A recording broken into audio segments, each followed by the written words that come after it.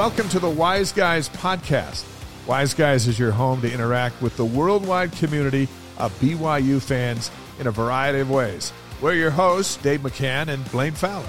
What you're about to hear is the audio recording from our weekly live broadcast.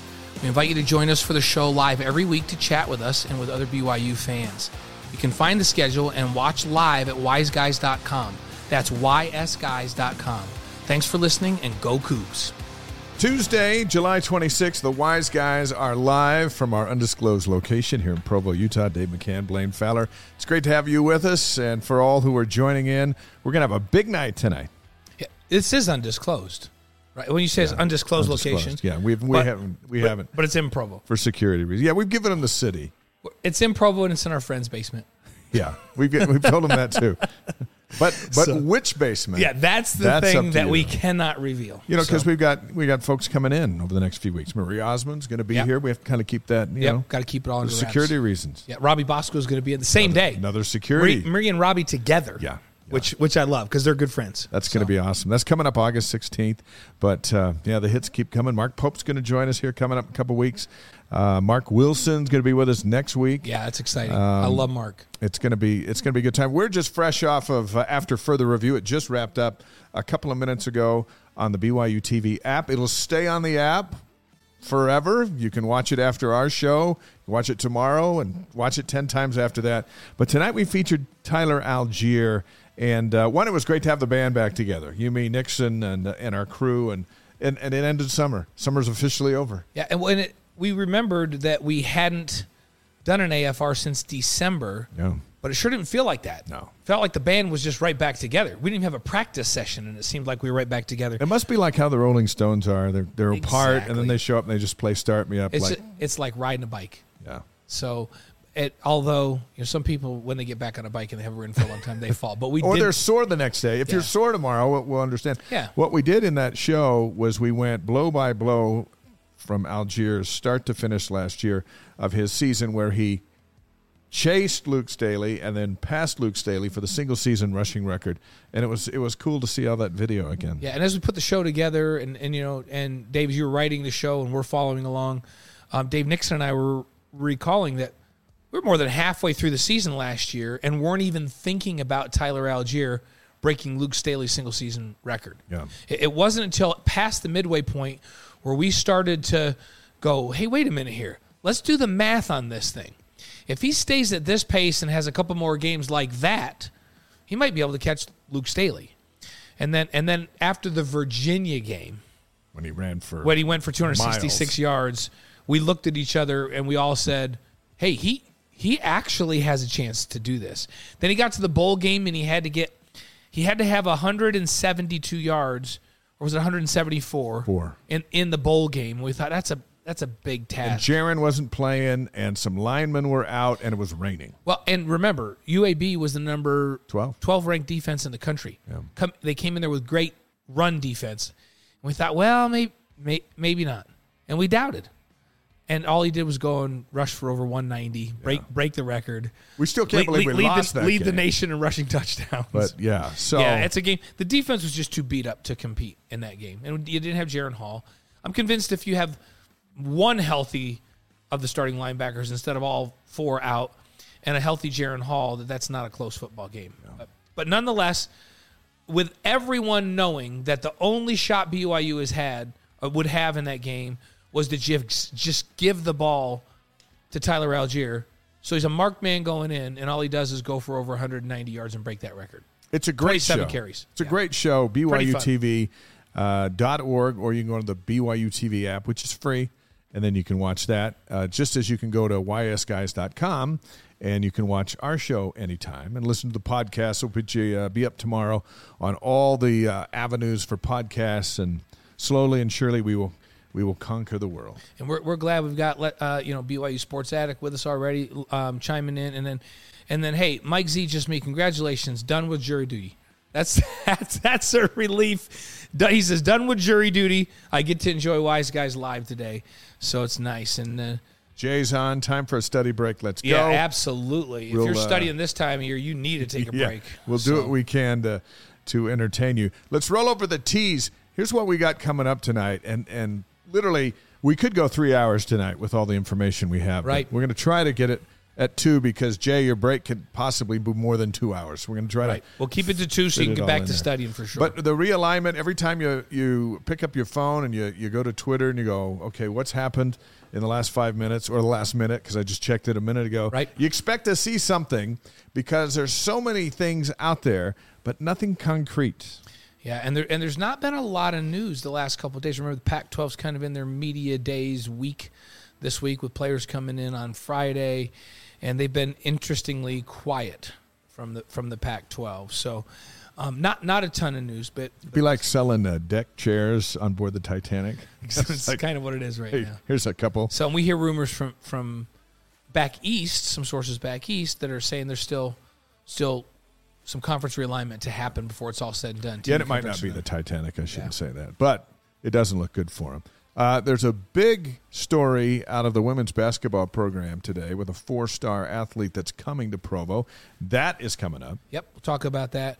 Transfer rule changes. Believe it or not, there is actually a motion to allow student athletes to transfer schools as many times as they would like. How is that even possible? We're going to talk about if that's good for college football or not. And we'll get into this whole discussion because there's the side from players' perspective. Hey, wait a minute. A coach can leave anytime he wants and get a job and do whatever he wants. And they without do. any penalty. And they do. Yeah. And leave programs. In fact, sometimes coaches get a program in trouble, leave the program, go join up with someone else. Get a raise. No repercussions, and the kids suffer that are left behind. So there's that side of it, but there's also the side of it. It's just so disruptive. How do you have any continuity, especially in college football, if you can just transfer at will anytime you want? Well, it looks like I'm not going to start here. I'll go to the next one. So we'll get into that a little bit more. Jay said he's in med school. Study hard on that one. Okay, so here's the thing, Jay. But enjoy your break. He says he gets 30 minutes, so you can come on with us live for 30 minutes. And then remember, you can always go to ysguys.com and you can watch it like in 20-minute segments, 15-minute segments. You can download the podcast, and when you go out to exercise or go for a walk, you can listen to it. So there's lots of ways you can do it. We're just glad to have you with us live here for even if you only give us 30 minutes. And just know one day when you're in surgery, you're going to want to remember what you should have studied as opposed to what Blaine and I thought about college realignment. Notre Dame tickets, BYU's allotment is gone. That doesn't mean you can't find some for the October 8th game in Las Vegas. We'll talk about that. Yeah, we'll talk. Did you get some tickets? No, we're working. But I didn't get any for my. I didn't get any. You didn't get any tickets? I don't have anybody going down. Oh, I got 10. Yeah, that's good. I got 10. I'll tell people how I got the 10. Yeah. But and you know, the secondhand market now is where that's where it's at. You have to get. We'll talk more about that. Max Hall, BYU's winningest quarterback in school history. He's going to come live with us, and we're going to talk about an off-the-field challenge he's working to conquer, and he's doing so many good things to help others do the same thing. And we had him on Sports Nation last week. He's been all over the media. Just a tremendous story. We're going to talk a lot about that story. We'll also talk about some on-field stuff with Max. Like maximizing the moment, his 5 biggest moments at BYU. Absolutely. Harvey Unga, a bit later on tonight, is going to join us. He's number 2 all-time in rushing at BYU. He's coming on to talk about Tyler Algier. Mm-hmm. He was the running backs coach for Tyler. And, of course, we had the big feature on After Further Review on Algier. He got into Falcons camp last week, but now the rest of the teams joined him, so it's full go now as he wrestles for what I read today from one of the writers back there, that he's fighting for a starting spot at running back. There was an article that came out of Atlanta earlier this week saying that he very likely will get pressed into significant action, possibly as a starter. And the question was, could he be the biggest impact rookie running back in the league this season? So how about that? No pressure. That kind of buzz about Tyler Algier. I think he's up to the task. We'll see what Harvey thinks is the key for Algier now that camp is. And I want to ask Harvey about one of my favorite plays of all time was the finishing off that Utah game when he after the 4th and 18 he runs the ball, he meets their safety at the goal line. We're not going to name names because we don't want to embarrass. We're going to people. show it though. But and then he kind of looks down. I just want to know what he was thinking and saying in his own head when he trucked that guy at the goal line. Yeah, we're going to find out. I want to know. We're going to find out. Max Hall is going to join us in a few minutes. Before then, let's get to the Wise Guys headlines. Here's what's going on. Big news for women's basketball. 4-star guard Amari Whiting has flipped her commitment from Oregon to BYU. She did that today, where she'll play for her mom, Amber, the new coach. ESPN has her listed 31 in their top 100. 5'10", play her senior year of basketball, literally just down the road from us at Timpview. Timpview High School. While her mom settles into her job to succeed the great Jeff Judkins at BYU. Big news, especially in the wake of Shaylee Gonzalez leaving BYU to go play at Texas. Yeah, and they're going to need somebody that can come in and score and handle the ball and do all that. And so here she comes. Here comes Amari, who's at 5'10", can handle the ball and can shoot and can, a great high school player, and looks to be. Those skills are going to transfer to the college game in a big way. At Burley High School last year, averaged 26.9 points, 10.5 rebounds, led her team to a 25-1 record, the 4A Idaho State Championship. She's going to be coached by Haley Hall-Steed, a former Cougar at Timpview High School, for her senior season this year. That's big, and a lot of people thought, well, of course she's going to come play for her mom. That doesn't always happen. Yeah, sometimes kids don't want to play for their mom. They want to get out from under. That's a lot of pressure. Yeah. DJ, will you put up that graphic? This is what BYU released today as they broke the news. And there's mom and there's daughter ready to play for the Cougs. She can wear number 1, huh? Looks like it. I like that. I like that. So she's got a year of high school, and then she'll be over at the Marriott Center. Yeah, so number 31, as you mentioned, rated overall recruit in the country. So that's big time. That's a big time get. All right, number 2 on our headline list. Yeah, BYU's allotments of tickets for Notre Dame down in Vegas, it's sold out. That's the bad news. So BYU's allotment sold out. Remember, we talked about the fact that this is a Notre Dame home game. It's the Shamrock Series. They own the rights to the tickets, and BYU's treated like an away team, so they don't get the same allotment and that Notre Dame gets. Prices are through the roof. Yep. Now, keep in mind, BYU did hold on to some tickets for students, right? So those will go on sale next month. So if you are a Rock Pass holder, which you should be if you're in school here, the school will send you information on how to buy them. For the rest of Cougar Nation, well, you can pursue the secondary market. Be careful. Yeah, be careful. Make sure it's legit. StubHub's legit, right? In fact, I think StubHub's the supplier for Notre Dame. Are they? If I'm right. Like Ticketmaster, StubHub, those legitimate ones. Be careful with things that seem a little bit shady, because they probably are. They play October 8th. Remember that at Allegiant Stadium. You and I, we got to do a countdown to kickoff show. We're hoping to be able to do one for that Notre Dame game up in that same spot on the concourse. That's the tentative plan. If we can continue to get Notre Dame to buy in, I'm ready to make some calls if we need to NBC. It's good for you to get involved. Yep, I might have to get involved. The countdown to kickoff starts at 5:30 Eastern, 3:30 Mountain on BYU TV, hopefully from the site. The game's at 7:30 Eastern, 5:30 Mountain on NBC, so a 2-hour. All of our countdown to kickoffs, pregame shows are going to be 2 hours this year. Keep in mind, the Irish have 2 games leading into the BYU game. So it's not like, hey, they're going to just spend their time getting ready for BYU. Exactly. I kind of like this. They open at Ohio State, right? And then they also play North Carolina, who's been pretty good under Mack Brown the last couple of years. So 2 big games leading into the BYU game. So it's not like they've got a gravy walk into that. But remember, BYU plays Baylor and Oregon before they play Notre Dame. So neither team can focus until week of the game. I think that's fair. Yeah, it's going to be. And if they do get through those 4 games, we got something brewing. Right. Down in Vegas. Right. So it could be fun. Since we were last together, Courtney Wayment finished in 12th place at the World Track and Field Championships in the 3,000-meter steeplechase. Not only did she win her national title, but had an amazing run literally over this summer. Number 12 in the world for Wayment. Now, the final run wasn't the run she was hoping for, but I think 4 world records were broken during that run. It was crazy. And remember, she's a... she's a youngin'. Is that an okay word to use? Yeah. In track and field, especially when you get into the distances in the steeplechase, she's young. Like, she's not to her peak yet in any way, shape, or form. The fact that she qualified for the World Championships and ran in the finals is amazing. And mark my words, I said this when we had Courtney on as a national champ along with Ashton Reinert, that she will be an Olympian. And before she's done, I will not be surprised if she's an Olympic medalist. So that'd be exciting. You keep going, Courtney. And she can come on this show anytime. Especially to show her gold medals. National champs can come anytime they want. Yeah. You just have to call them and go, I'd like to come on the show. And then people that run in the World Championship finals, they can come anytime they want. Yes, they can. And if she gets an Olympic medal, she can show up every week if she wants. We'll let her co-host. So former Cougar soccer star Ashley Hatch won an ESPY. since we were last together, for best player in the National Women's Soccer League. She plays for the Washington Spirit.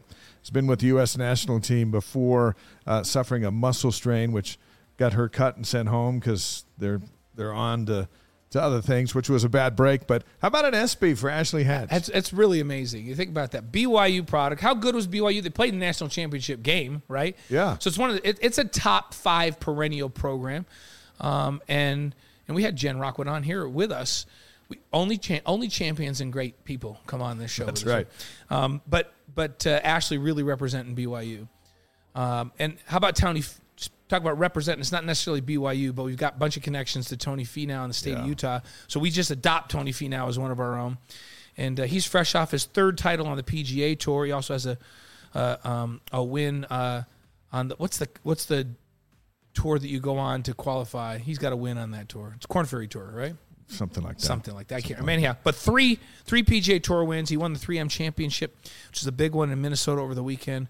Started on Sunday trailing by 5 strokes and ended up winning by 3. I got home from church just in time to watch it. Are you kidding me? First place paid out $1.3 million. Nice. Sophie now begins play on Thursday in the Rocket Mortgage Classic up in Detroit. I like that Nick Faldo at the beginning of the day talking to Jim Nance on CBS, and he goes, "What exciting can we look for?" And Nick Faldo said, "Oh, I'll tell you, Tony Finau is going to win this tournament." What? He said that Sunday morning, and Jim Nance was like, "Wow, that's a prediction." Nick Faldo nailed it. I don't know what he knew, but he knew something. Well, he played great. Yeah, we congratulate him. We see him down at the golf course every so often, and what a first-class guy, Tony Finau. Yep. More headlines coming up here in just a moment that you're going to want to hear, especially football-related. Right now, let me introduce our first guest tonight. Max Hall is the winningest quarterback in BYU history. Won 32 games between 2007 and 2009, threw for over 11,000 yards and 94 touchdowns. Can you believe those numbers? 11,000 yards, 94 touchdowns. Most recently, he was the MVP of the BYU alumni football game that Blaine and I called on BYU TV through that Hail Mary pass to Brian Keel on the final play of the game. And in between those glorious moments, there have also been doses of cold reality in Max's life, which has now led him to this whole new phase of making a difference in such a positive way. And we're going to welcome Max live from Arizona to Wise Guys. There he is, Max. Thanks for joining us.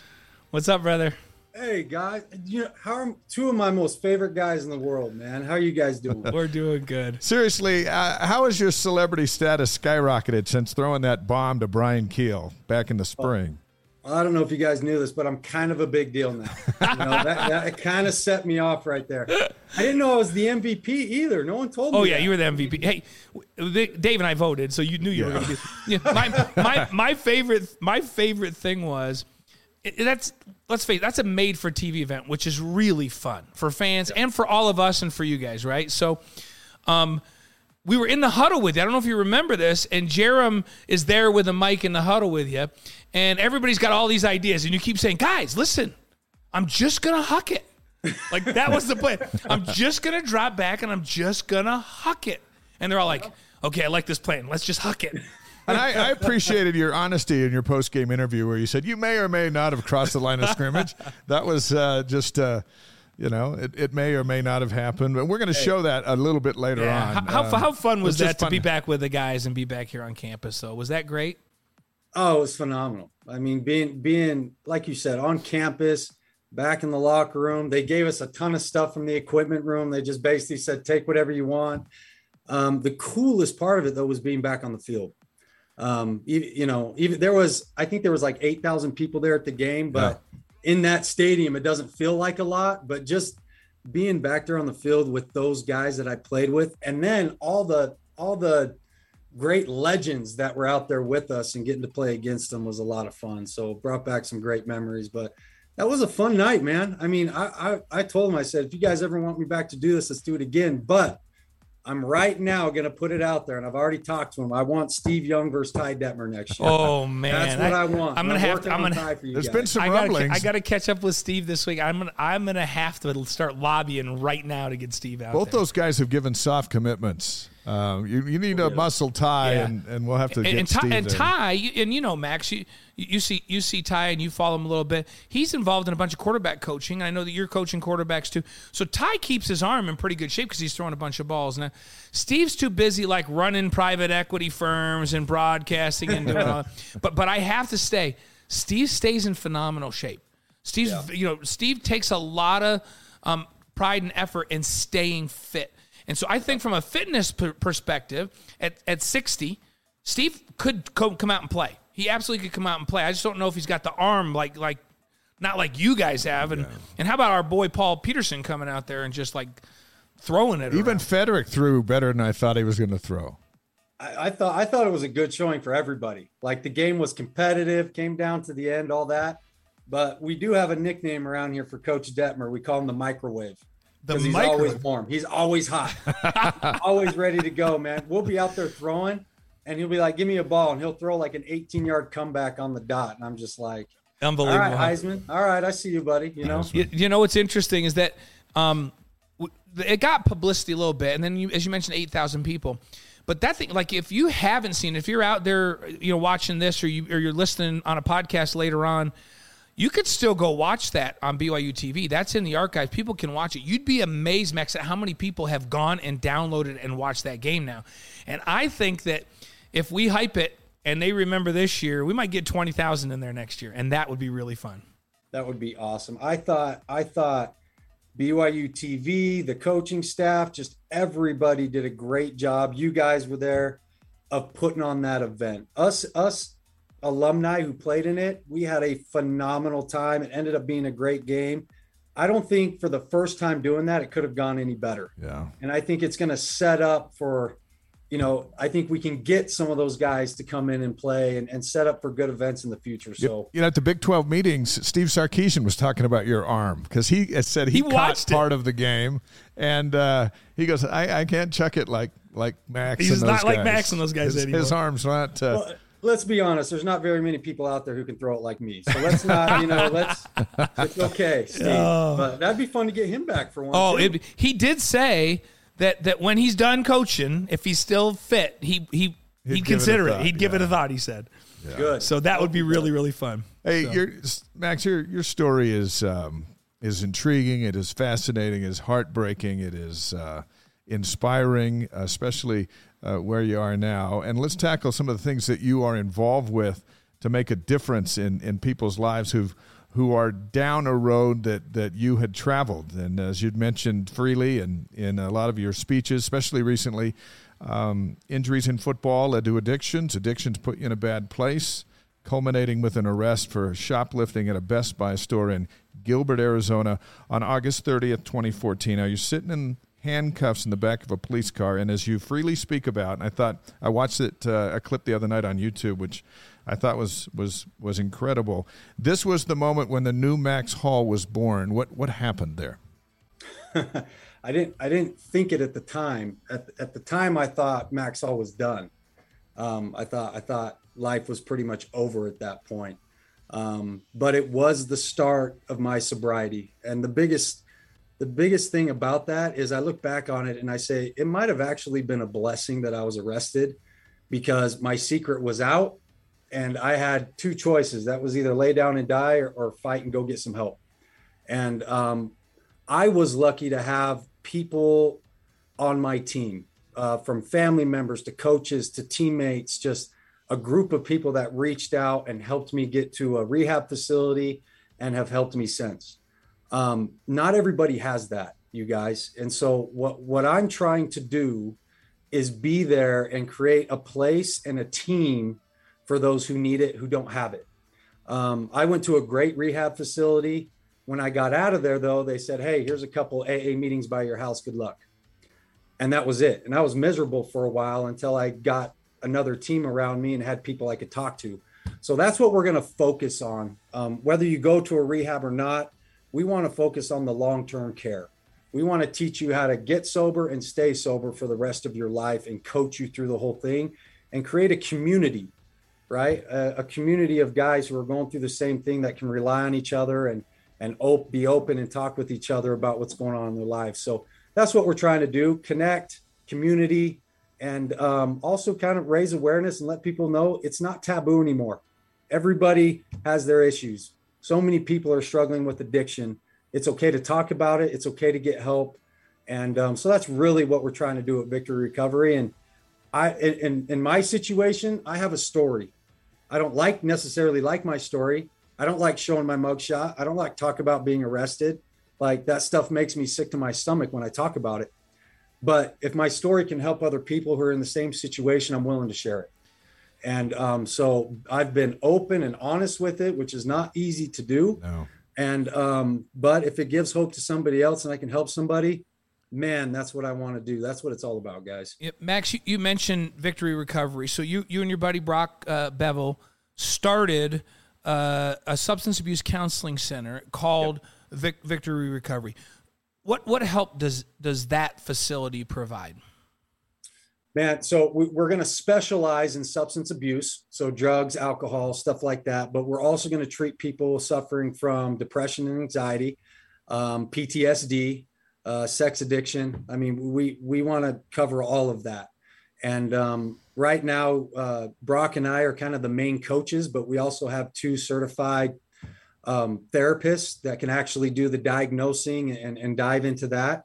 And then where we feel like what we're really good at is teaching you, showing you, giving you a plan, diving into you and turning your life around. You know, for me, I always thought, man, I want the old Max back. My wife used to say, I want the old Max back, right? The reality is that Max is gone. And I had to learn how to create a new world. I'm no longer Max Hall, the quarterback. I'm not Max Hall, the BYU quarterback, the Cardinal quarterback. That's not me anymore. That's what I was. So I had to create a new world for myself. I'm now Max, the coach, the mentor, the father, the husband, now a business owner, you know what I mean? As a coach and helping other people. So it's been fun to create this new setting, and I'm really trying to use it to help others. So that's what we're going to specialize in, man. If you're struggling with a pill addiction or you're an alcoholic, and, you know, guys have good jobs and families and they just can't get over this stuff, we're here for you, and we can help you and show you the plan and show you the way and be part of our team. So that's really our main focus in what we're doing. Max Hall is with us on the Wise Guys on this Tuesday. You've said that connection is the cure. That's kind of been a running theme with a lot of the presentations. What does that mean? That means you can't get sober on your own. Like sobriety is not a stay inside myself, introvert type of a thing. Being sober is opening up to other people and talking to other people. And we believe as we create a community and connection, your odds of staying sober go way up. It really does if you have that team around you. So, I mean, I want it to be like, if you're with us for life, man. You can come in, you can be with us, you can come to our groups, you can come to our meetings, one-on-one sessions. You've got somebody to call, to talk to if you need it.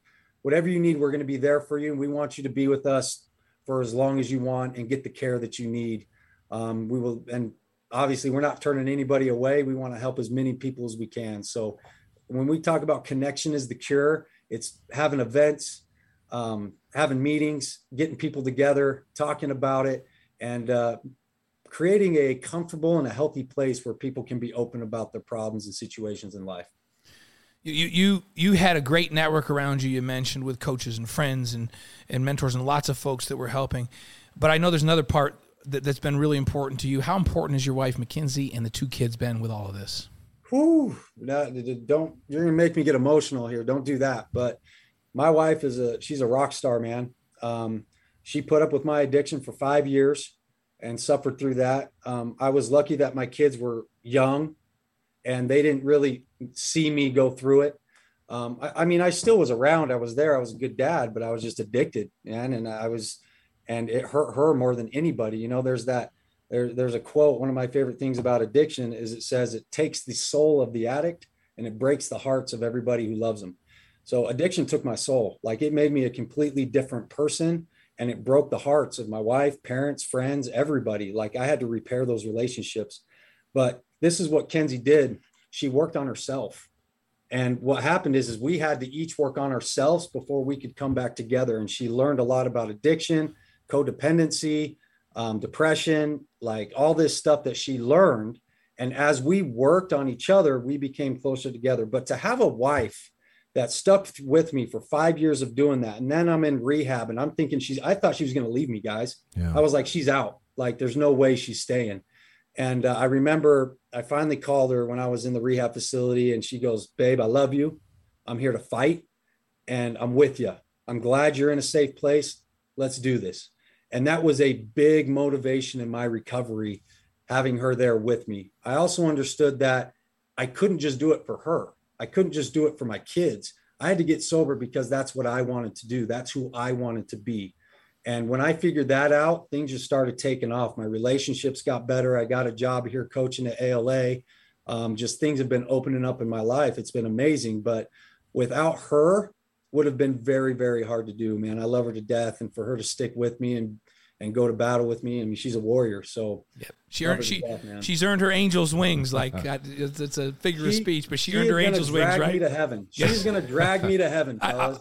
Max, I'm afraid we all outkicked our coverage. I think we know that, right? That's true. And our wives are going to drag us by the nostrils into heaven. That's for sure. So, and Mackenzie's no exception to that. She's phenomenal. Speaking of connections, there's a connection now. You're back in football. You're the offensive coordinator. The head coach is Ty Detmer. How important has Ty been in your life as you've charged back into your life? Man, so I remember a few years ago, kind of when everything came out, I knew Ty was in town, and I went to lunch with him, and I kind of opened up to him, you know? And so I look at Ty as not just a colleague, but a close friend and a mentor. And I've learned a lot from him just in this past year that we've been coaching together, not only football stuff, but how to be a leader, how to treat the kids, how to manage parents, and just how to bring a certain culture to a team. And so watching him work has been phenomenal. But at the same time, man, it's fun to get on the board and be like, Ty, what do you think about this? Or how should we run this concept? And he gives me his input.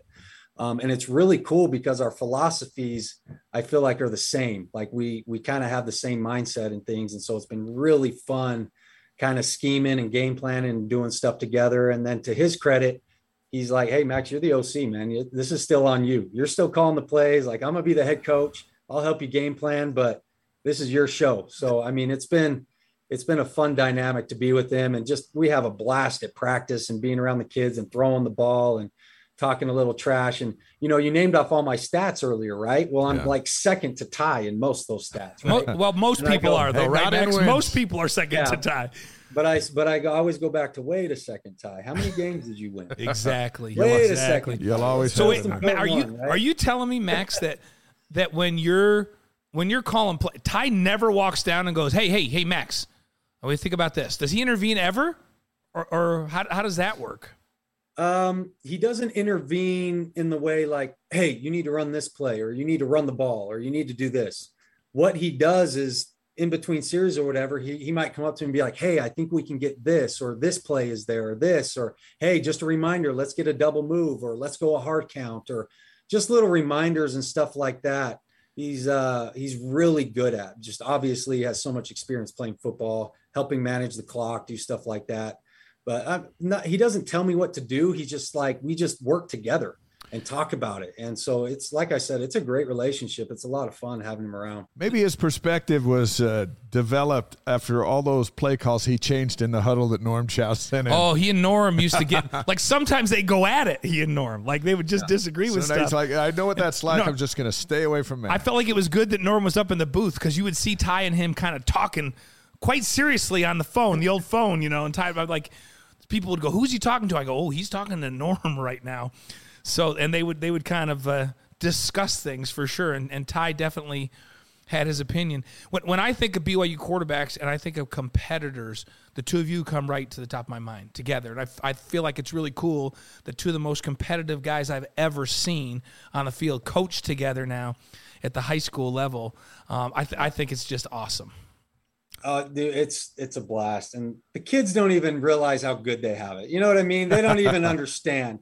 It's kind of funny. A lot of the kids, when Ty came on, I'm like, do you even know who that is? And they're like, no, they're too young to know. Like, I'm not trying to call Ty old now. Don't right. I get it. That, but But I'm like, dude, we have a Heisman Trophy winner over there who's our head coach who played 16 years in the league, won a Heisman Trophy. The dude is just a football legend. And so having him around, both us as coaches and the kids we're super blessed to have a guy like that around. Plus, you guys know Ty, he's salt of the earth. He's one of the best dudes you will ever be around and meet. Doesn't matter that he won a Heisman Trophy. Doesn't matter if you're a freshman football player or a parent or whatever.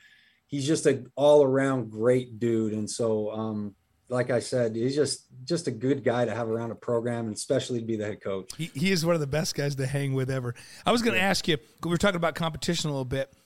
So Bronco told this story one time. I want to see if this is if he's made this up or if this is true. Okay. You were a sophomore, he says, and I can't remember the game, but evidently it went something like this.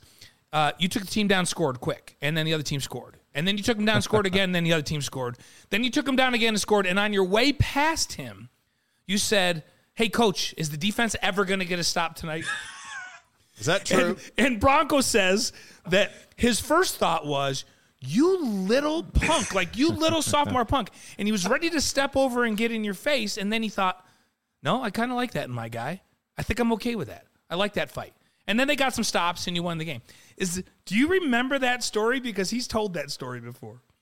Listen, that's one of 100 stories we probably have together. I don't remember that specific moment or game, but I'm dang sure that I probably said that to him. I mean, we had a great relationship, and even in practice and all that. And I remember when my first year there, when I'm running the scout team, man, it was competitive and it was physical, and there were fights, and I think he always appreciated and liked the drive and competitiveness that I had. And I think he was built the same way. So we could banter and we could do things like that. And at the end of the day, we put our arms around each other and know that we're teammates or coaches or whatever. So that story's probably true, Blaine. Even though I don't remember the exact moment, it sounds definitely like something I can't. He told us a number of years ago, and I was telling Dave about it, and I was just like, I wish I could remember the team. I just remember talking to Bronco about that, and about him saying at first he was questioning it, and then when he thought about it more deeply, he was like, "No, that's exactly how I want my quarterback to be. That's the guy I want running my team."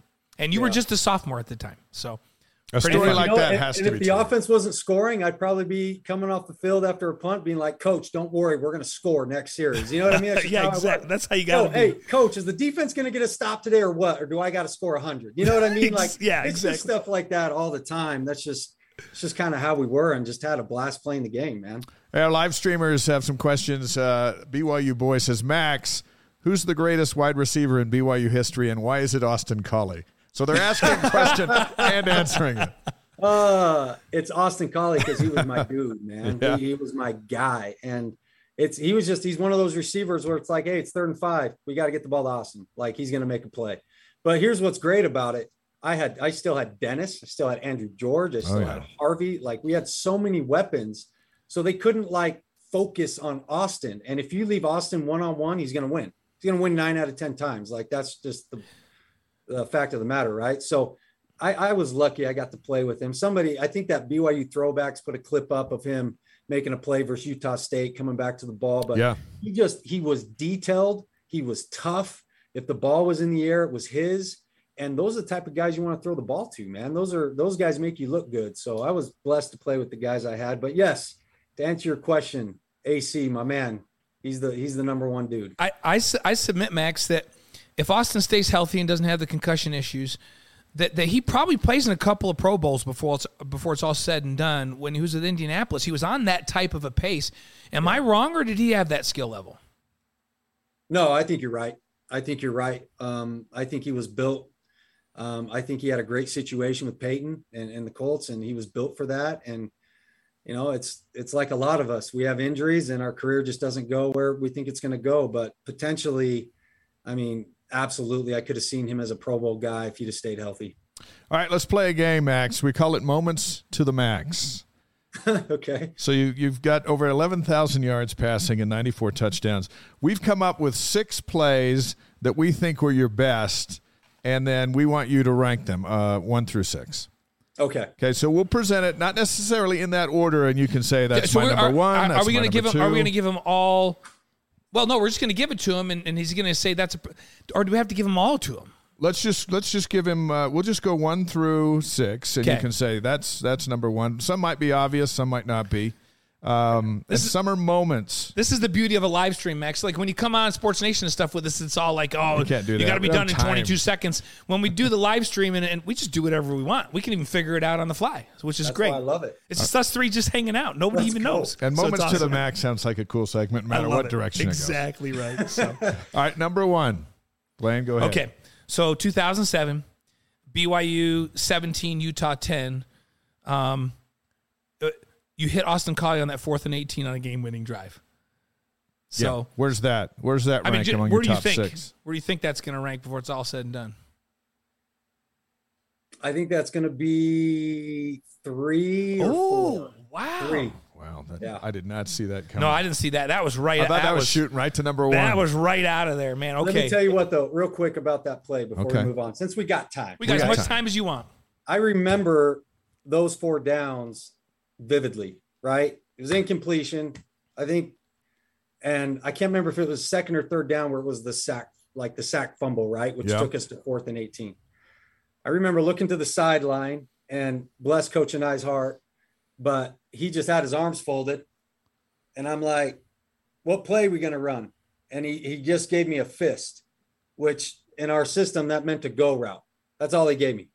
So I'm like, whatever, I got it. So we called 3-by-1. I called 4 verts, gave Austin a stutter and go on the outside.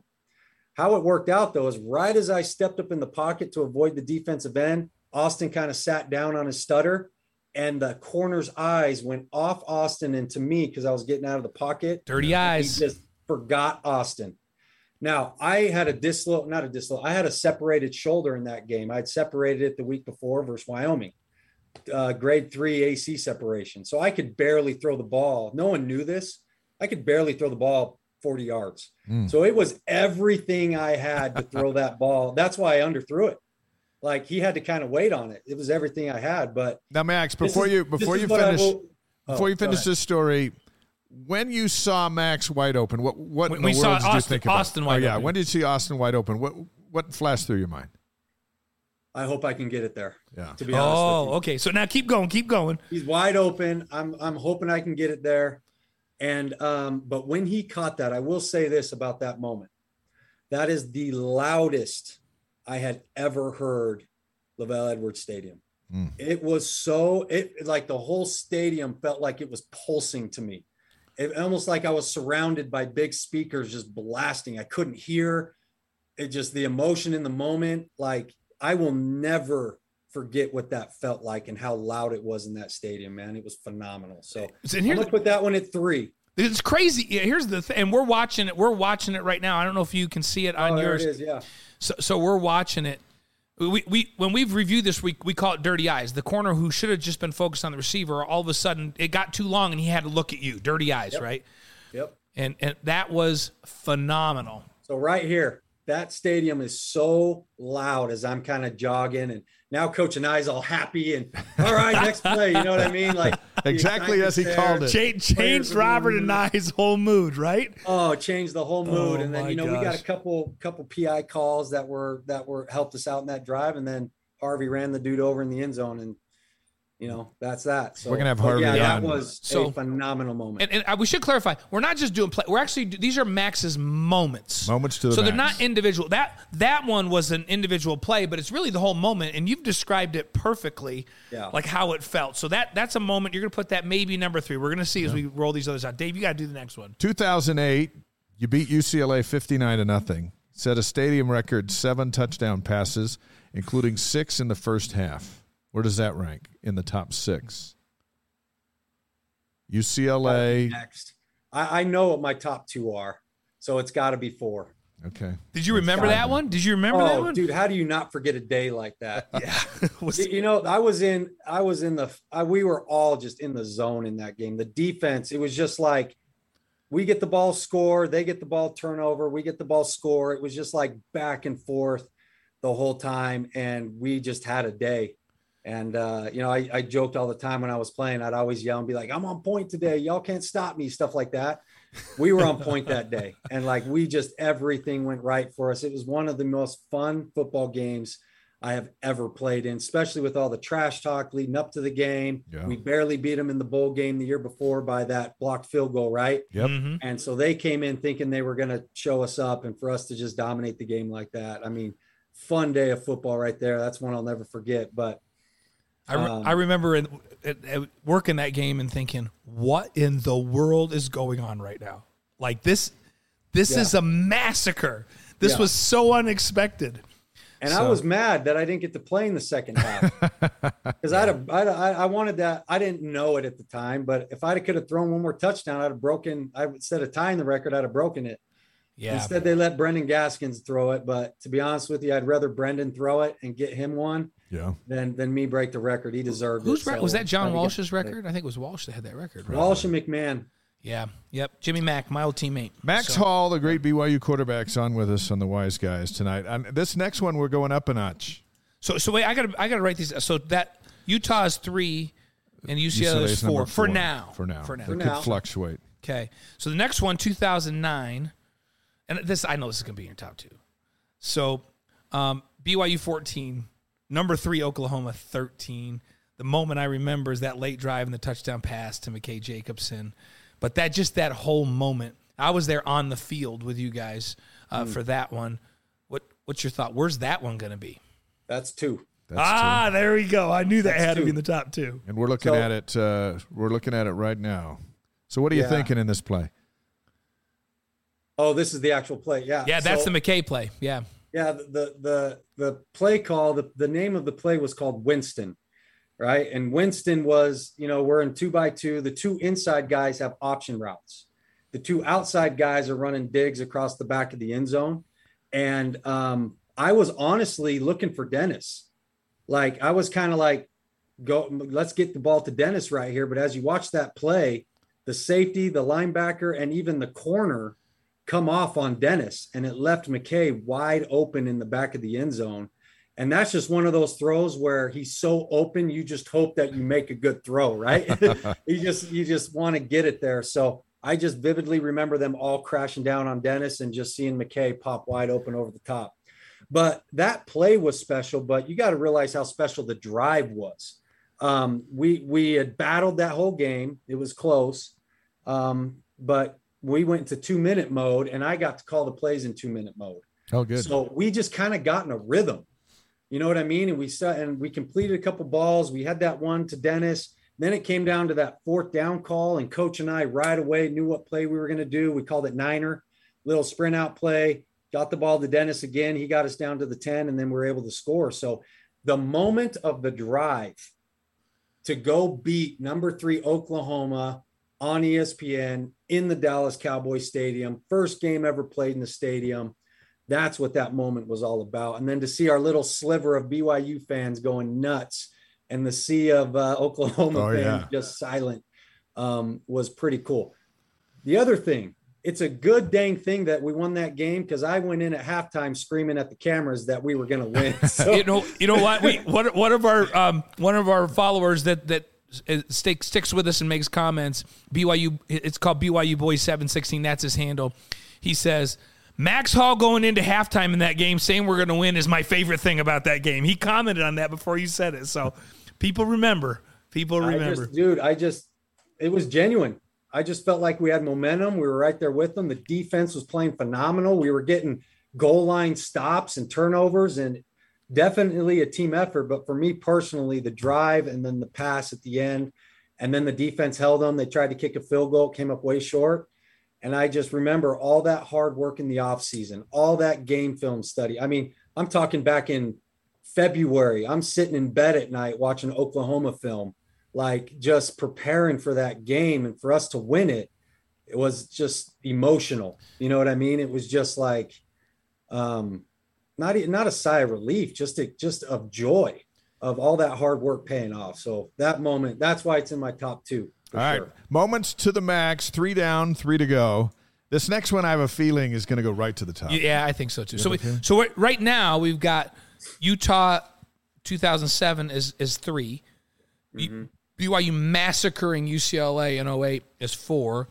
We've got the Oklahoma last drive and the win down in Jerry Jonesville as number 2. So here's another one. And you know what? I'm going to hop over this one to the next one, then we'll come back. Oh, we're going to come back to that one? Okay. 2009, it was the windiest night ever at the Las Vegas Bowl. I had It's all my always kids windy at there. that game. Oregon State comes in ranked number 18, and you run right over them 44-20. I think you played great in that game. Where does this one sit? I hated that game. It was freezing cold in that game, man. I remember the wind blowing. It was like 40 degrees outside with 40 miles, not 40 degrees. It was probably like 50 degrees, but with the wind, Yeah. it was freezing. All I could remember is getting off the field and wanting to go sit by the heater. But we pulled through. We played great. And I have a great story in that game of when we were going down on one of the drives. I tried to step up in the pocket and make a throw, and I got blasted. And I still got back issues because of that hit. But no. I remember taking that hit. I had partially torn my MCL on that play. I had a kind of a cracked rib, and there was blood coming out of my mouth. Oh, no. So I'm like, when I stand up, I'm coughing. I got blood coming out of my mouth. I'm all jacked up. And I kind of get up, and I always prided myself on getting up fast, right? And I look to the sideline, and Coach Doman's like this, and he's like, "Hey, are you okay?" And I'm like, "Shut up and give me the next play. Like, let's go," right? Like, I didn't want to hear that. And the next play we called 95, which is, F option with the tight end over. Mm-hmm. And Dennis, it was cover 2. Dennis went right down the middle, wide open. We completed it for a touchdown. And I talked a little trash to Doman off the field. Like, don't you ever doubt me or think that I'm hurt. You know what I mean? Like, just how we were. But that was a great game, but it's going to be up there either 5 or 6. Okay. Okay. I don't know what the other 2 are yet. Well, I know what one of them is. Yeah. Well, I'm going to skip to another one because we're going to come back to the one that we think is your one. So I'm going to skip. This is one more. Then we're going to come back to the one that we think is your one. Maybe you'll surprise us and it won't be. This could surprise us. But 2021 BYU Navy team against the BYU Royal team, a Hail Mary 55-yard touchdown pass to none other than Brian Keel. Think about it. Yeah, this is big. It's big. And you know what? As I'm thinking about it, I do know that it would be number 1 on Brian Keel's list. Yes, it would. For sure. He's never caught a touchdown other than that. No. And he just enjoyed that moment after the game, didn't he? Oh, he did. He even took my ball home. I brought my own ball to the dang took thing, it. and he kept it as a trophy. Nice. Oh, So I my said, gosh. Brian, you can keep it as long as I sign it and you put it in your trophy case. You know what I mean? Like, yeah. It's hard for him. The best athlete in their whole family is his wife, Jess, and that's, he just can't deal with it. So when he finally caught a pass and did something skilled, he didn't know what to make of it. he didn't know what to do. The moment was big for him. Yeah, so we let him enjoy it. So guys, as much as I loved that moment and being back, it doesn't compare to real games. So it's going to be number a 6. We threw that one in there for fun. Yeah. We threw that one But in there I for fun. appreciate you throwing that one in there because that was a lot of fun. So we come back to the one that Dave and I think is number 1. 2009, you're in overtime against Utah. They're ranked number 21. You guys are fighting for the title, and you throw a touchdown to Andrew George, who's one of the funnest interviews around, and you win the game, and you move on. Yeah. Number 1? Number 1, for sure. And there it is right there. So that was supposed to be Y stick, which is a flat route with the tight end kind of running a little 5-6 yard stick route breaking out. And I kind of gave Andrew a signal to kind of fake like he was breaking out and come back in. And I kind of saw the safety there lurking, and I just thought, I'm going to try to squeeze this ball in, and it went through and he got it. So you can kind of see him out, then back in and split the two. It's so freaking awesome that those two ran into each other. But I just remember that moment running down the field loud. I ended up at the bottom of that dog pile right there. Couldn't breathe, thought I was going to die. And once I finally got out of it, and the celebration was just awesome. But guys, you have to realize it was more than just that for me. Because what had happened the year before, we lost to Utah at Utah bad. Yeah. I threw 5 interceptions in the game, and I had to hear about that for a whole year, you guys. Like I'm driving around, people have bumper stickers that say honk if you've intercepted Max Hall. I drive by an Arby's. It says, hey, we have Max Hall apple turnovers at Arby's. You know what I mean? Like, Yeah. I remember even being at a Dick's Sporting Goods, and a guy came up to me, and I signed some stuff for his kids, took some pictures, and he goes, hey, we wear blue jerseys, right? And I'm like, dang, man, like everywhere I went, I was just catching heat for this. So that's why that moment was awesome. That's why I went off in the press conference afterwards, the whole thing. But for me, everything that happened in the offseason, the Oklahoma win, and then finishing off, the regular season with the Utah win, just kind of sealed a great senior year for me and a great career at BYU. So definitely number one. Awesome. That is awesome. People ask me about the Utah win last year, Max, and I tell them, you don't understand how big it is because we don't play them for like 3 years. For Utah to have to sit on that for the next couple of years, that's huge, isn't it? I feel like that's the worst thing ever to not be able to play again next year for them that they lost. It gives our fans a little bit of ammo, with the trash talk between the BYU and Utah fans for sure. And, Utah will always bring back that they beat us. What was it? 9-10 years in a row or whatever it was. Yeah. But for us to pull through, and it's just, the whole thing was funny. Me being at the game, breaking the curse, having another haul at quarterback, like just the whole thing was just kind of entertaining. And so I just said, look, if I'm going to show up and run the flag out, we might as well win. So I love it. I told Jaron, I was like, dude, let's go, man. It's our time. And to his credit, man, he balled out. The team looked great. Fun game to be a part of. So you know these quarterbacks well. What's your thoughts? Jaron coming into his junior year, he's got a year under his belt where he played really smart football. Your thoughts on Jaron, and we also know that you've worked with Jacob in the past. So I'm interested to hear your thoughts on both of these guys. So I love Jaron. I think he's a special talent. I think he's smart, makes good decisions. I think he's a great leader. We expect big things out of him this year. He's got a year under his belt. He's got a good supporting cast around him, and we expect him to perform. And I think I said this to somebody the other day, I can't remember, but 2 things with him is consistency. Like he's got to perform week in and week out. He's got to perform in practice every day. And like what everybody says, he's got to stay healthy. And if he can do those 2 things to where he's consistently practicing and playing every week and not having to sit out, I think that's a big deal for a quarterback continuing to get the reps. So if he does that, I think he's going to have a great year. And I think BYU is going to have a great year. As the QB goes, the team goes. We've heard that before. And so Jaron needs to step into that role as a leader, be consistent, and stay healthy, whatever that looks like, right? Going to Jacob, I love Jacob Conover. I really do. I got to watch him play high school football here in Arizona for Chandler High School. I've always been a fan of the kid. And then after his mission, he called me up and wanted to throw and do some training together whenever he's back in town in Arizona. This is what I like about him. Yes, he can throw the ball. You know what I mean? He looks pretty throwing the ball. He's got a rocket arm, all that stuff. But he has some of the intangibles, man. Like he's bright-eyed. When he comes out with my guys, he coaches them up. Like he doesn't care if you're an 8th grader, a senior, or a college kid. He's coaching you up. He's got an energy about him that's contagious. And he's a big-time competitor, which I like. So I think Jacob has potential to be a very good quarterback and potentially the next guy here at BYU. And I'm rooting for him. But in the meantime, I think Jaren Hall is the dude, and he's the leader. And I'm excited to see how he steps into that role and what he does this year. But I love watching him play, guys. Like, I love watching Jaren play. He's fun to watch. We're going to see him play here at camp in a week and then South Florida on September 3rd and a great schedule for what might be his last season before he goes to the pros and BYU goes to the Big 12. 5 questions for Max. Here we go. You ready? Favorite movie?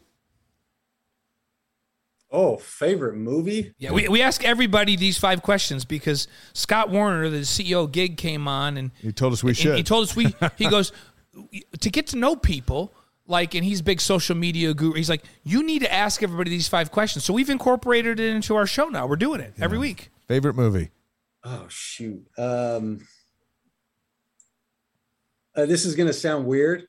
Braveheart. No, hey, Gavin, you know my son Gavin. I know Gavin. Gavin would agree with you on that one. Braveheart, why is that weird? What's weird about Braveheart? It's not weird. It's just old, but I used to watch it like the night before games and stuff. I don't know why. Okay. We get a lot. Wallace just fired me up. We get a lot of Remember the Titans, but Braveheart is right up there. Right. Favorite cereal? Favorite cereal? Peanut butter Captain Crunch. Yes. Interesting. No, that's really good. That's a good one. We had a cereal taste off a couple of weeks ago on the show. and we forgot about peanut butter Captain Crunch. I like that. The elephant was the mascot for that. Really? Yeah. I just like my Captain Crunch straight. So no crunch berries. You like it straight up? No, it's just butter. like he said to us, my favorite's Captain Crunch. And Scott and I go, without the crunch berries? Like, what are you talking about? I didn't stutter. I What's went wrong? right. What's Captain wrong Crunch. with you, right? Captain. So- All right, favorite band. Favorite band. Who's your favorite band? I got my QB sitting in here with me now, so I'm asking him. Yeah, that's I'm not good. a Be a big, generation band Oh, gap. guy. he's gonna tell What do you. you mean? like, You listen to So music? can I say one of my favorite guys to listen to is Eminem. I oh, love Eminem. Eminem. That dude's That's my dude. unbelievably talented. Unbelievably Yeah, that talented. qualifies. Favorite NFL quarterback Currently or ever? Ever. Brett Favre. Nice. And what about now? Currently in the league. The guy, I mean, Tom Brady's Tom Brady. I always want to watch him, but I'm always trying to watch Josh Allen. I love watching that dude play. Josh Allen. He's special. All right, last one. 5 questions for Max. Your favorite BYU quarterback not named Max Hall. Oh, Oh, this man. is hard. He asked me this, Ready? and I won't answer because I alienate people that I love. Now, So Ty that's- might ready? watch But- some of this later. Just know that. But, yeah, we're ready. I have 2. Can I say 2? Yeah, we're gonna let you Please. do too. Yeah, Number 1, Ty Detmer. Sweet. that's a business 2. move right there. Brendan Gaskins. Oh That yes. is my boy. Brandon He Gaskins. was with me my whole career, man. I Yep. love Brendan. He's awesome. Brendan Gaskins and Ty Detmer. All right, Harvey, I'm I just going to. can't say other than Ty, he'll get all butt hurt. So I know that's I know. We knew Ty was going to have Plus, to you be got in to there. deal with him at practice. We're not sure you're convicted with that or believe that, but we know that you had to say McMahon that. might have something to say, but we get it. Yeah. We get I it. love Jimmy too. I mean, that's a hard decision. So all of them were great. Hey, last question for you. Harvey's going to join us a bit later. How important was he at running back to what you got done? Poof. Man, Harvey, I loved him and hated him at the same time. I mean, because he was just so loosey-goosey, right? And then when it was time for the game, he just like flipped this switch. But even in the game, I'd call a play and it'd be a play that we ran 1,000 times. And he would come up to me and be like, Max, what do I do? What do I do on this play? Just like to mess with me in the middle of games and stuff, right? Like he just kind of kept it that way. But one of my favorite things about playing at BYU was handing him the ball and watching him run. I mean, the guy was just fun to watch. And I'll tell you a story about him. The one time that he wasn't loosey-goosey was I remember we're on the bus driving to the game at Wyoming. And Wyoming had a linebacker at the time. I can't remember his name, but he was like leading the league in tackles and he was a big time name. Well, apparently that linebacker said something before the game. Oh no. And so Harvey is on the bus mad. And I've never seen him like that on the bus. He's mad. And I'm like, dude, are you okay? He's like, I'm fine. Like, I'm good. And I finally was like, talk to him enough. I'm like, what is going on? And he's just like, I'm going to kill that linebacker today. And I was like, oh, okay. So what happened is every time we ran the ball, it didn't matter which way the run was going to go. He took off towards that linebacker and he just kept hitting him and hitting him. And then we would hit him and then we would get all over him. Like everybody, the other running backs, the line would just be like talking trash to this dude. I am not joking you. In the second quarter, he had tears coming down his eyes. I could see it as I'm at the line of scrimmage. This linebacker had tears. He was so upset and he was getting so beat up. He could not tackle Harvey. And Harvey would just kept pounding it. And that's just the type of dude he was, man. Like he would just Relentless. don't cross him. You know what I mean? Relentless. Like Don't he poke will the give bear, it to right? you. Yeah. So that's one of many fun stories I have about Harvey. But Oh, that's That's good. awesome. See, Max, yeah, the bring difference that between up. Max and me is like Harvey was joking when he said, what do I do? I played with a couple of guys that Mike Holmgren would send the play in or I'd run over and he would say, hey, listen, I need to go. Hey, and don't forget such and such is in the game. So you got to tell him what direction to go. And so tell I him come what up to to do. the line, Max, I'd see a front, they'd be an over, and I'm like, oh, I'm supposed to check to strong here. So I'd check the strong, and I'd think, oh, crap, such and such is in the game. I would turn around, and I go, hey, dude, you're not getting the ball now. Now you're lead blocking. You got to go to the right. And I'd go get back on the center, and I go, oh, yeah, and don't forget it's on one. Like at the line of scrimmage. So, and they weren't joking. So, Max Hall's Counseling Center, Victory Recovery. Search for it if you need some help. And Max, tell that quarterback sitting across from you, one, we're sorry we took you too long tonight, and two, someday if he's really, really good, he can be on a show called The Wise Guys. Right here, everybody say hi to Drew Cowart. Here's my guy. Hey, Drew. Hey, Drew. We were watching film before the podcast started, so I said, "Why don't you hang out in here?" So this is my dude right here. Drew, That's what's awesome. what's the over/under for American Leadership Academy and wins this season? We're winning them all 10-0. 10-0. Championship. Now you're sounding like your coach, because that's what that's how he approached every season. Drew, let me ask you Both this. of your coaches. And we don't think this is any kind of violation, but do you realize that you're sitting next to Max Hall and Ty Detmer is the other offensive influence in your life? Do you realize how lucky you are? Yeah. Don't let him fool you. He's not all that. Listen, Drew. He is all that. Two of the best college quarterbacks in the history of the game. You're pretty fortunate, brother. Yeah. So He's a good one, guys. He's doing a great job. So it's fun having Ty, because when I get really mad at him, I can just be like, Ty, you talk. I can see that. Drew, But he's doing a great job. So. Listen to both of them. And Max, thanks for your time tonight. Max, we look forward to doing it again. Thanks for hanging out with us. We love this format when we can just visit with you. Three guys just talking football and talking life. And you're doing great things in both. We're proud of you. Thank you, guys, man.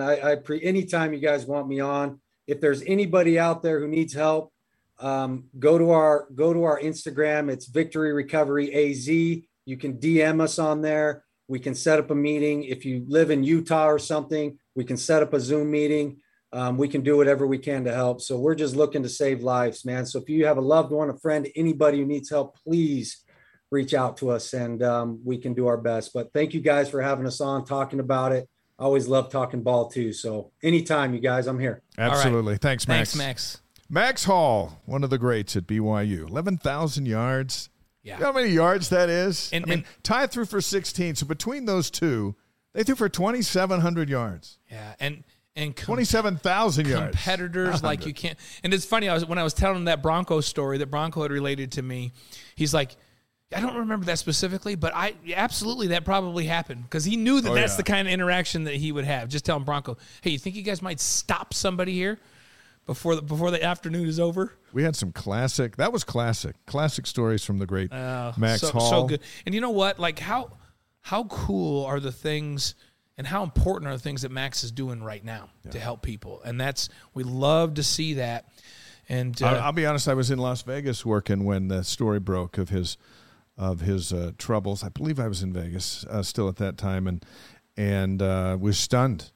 You know, in the mugshot says BYU football on his T-shirt, and it's like, what happened? And now that we know what happened, the true triumph is what happened next. Right. And this is Max that's happened next. Because what's happened next is what's really important, right? It's not getting knocked down. It's having the guts and the fact that he's just out there with this story and not ashamed. He's not proud of what his past is, but he realizes that other people can be helped because of it. Yeah. And so he's like, it's got to be told. He doesn't love having to tell people what he went through, but he realizes it can help people, so he's out there doing that. That's unbelievable. And people have been through a divorce. I've been through a divorce, and there are things you don't like to talk about, but when you do talk about it, people can get help. People have lost loved ones, and those who go through that experience can turn around and be a strength to someone who's going through that, or through a terminal illness. We're all in this thing together, and none of us are perfect. And we get to help each other, and Max is a great example of somebody doing that. So Mike Z, just me, chimed in and said, "Hey Max, what you've been doing lately is one of the best services any former BYU athlete has done," and I agree with that. It's pretty cool. Future guests next week: Mark Wilson, first BYU quarterback to go in the first round of the NFL draft. We are excited to visit with Mark. August 9th, Dennis Pitta and basketball coach Mark Pope. Look forward to that.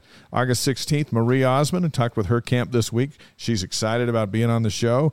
Robbie Bosco will be with us, national champion quarterback.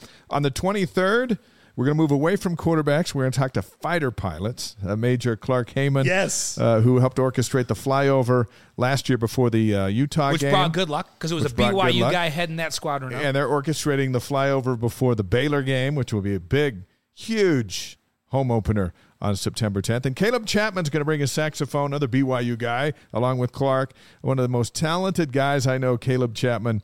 He went from sports to music, and he's made a spectacular career. So he's going to bring his saxophone. He's going to play for us. I think that's pretty cool. And Brandon Doman will be with us on August 30th. So, and we'll have to verify some of the stories Max just told, because, Max evidently didn't like it when Brandon asked if he was okay.